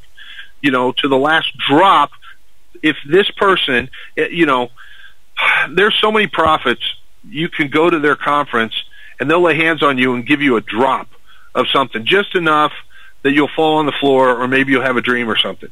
But they're not going to pour out so much that you outsell their book and replace them on the speaking circuit. You know, they don't want that. They'll give you a little squirt of something. Me, if I'm in front of a crowd of 1 million and a 13-year-old girl comes down the aisle and the Lord says, you're done, she's going to bring this home, give her everything. Wow. Yeah, absolutely. Right now. I don't care. Just get it done. I want Jesus back so this nasty mud ball can get fixed. I don't care who does it. And if he says give it all to her, fine. No problem. Amen. And the faster you give it away, the faster he's going to give you more anyway. So, you know, Isaiah 58 says, if you will extend your soul to the thirsty soul and satisfy the afflicted soul, then you'll be a well-watered garden with springs of water that never fail. And then you restore streets with dwellings. So restoration doesn't come until we learn how to sacrificially extend the spiritual stuff out to those that need it. And then watch God replace it and give you more so that you can keep doing it. But that's a whole other show. Well, that's the truth. I'm going to say one last thing. I will testify that Doug is sincere in what he's saying. Because in 2010, Doug, we've done a few programs already, and I called you off air, and I think we were setting up a show, and something was going on in my life, and I had you pray for me, and you prayed that prayer. You said, Lord, give Shannon everything that I've got, fill up his cup, and dump it on him. Of course, if he backslides, kill him. Yeah, if he makes it about him, stop him dead in his tracks. That was it. Yeah. And I never forgot that. And he's saying the same thing today, folks. That is so true, Brother Doug. My friend, I love you, and I appreciate you coming on today. I'm looking forward to doing many shows with you. And also, something I just thought about tonight, we can also do some programs in the future. We'll open up phone lines. If you want to minister to anybody or they want to call in for questions or get you to pray for them, we can do open lines too. Before we close, though, because I know it's getting late on your end, Doug, where do people go to find out more about your ministry? And do you have more teaching online? You mentioned some books. How can they order them? How do they support your ministry? Yeah, the main website is fellowshipofthemartyrs.com, martyrs.com. And in the Great Commission, he says, go and be my witnesses unto the ends of the world. That word witness is martus, is martyr. So the Great Commission, he said, this is what the church ought to be. The koinonia, the fellowship, the comradeship of those who are dying daily and will lay down their life without a thought. That's what the church ought to be. And that's what it's going to be in the end times. Anyway, or else. Yes. And anyway, go to the website. There's a link there to give if you want to donate. There's addresses for Cash App, PayPal, Venmo, Zelle, all of that stuff. If you want to mail a check, there's address there. All of the books are there for free that I've written, that the Lord's written through me, including my mom's book that she wrote when we were missionaries in Mexico. It's very sweet. Oh, really? Baptist missionary's wife who... that she doesn't say, I heard God tell me. She uses Baptist like I felt led by the Lord. Sure. But she absolutely heard God.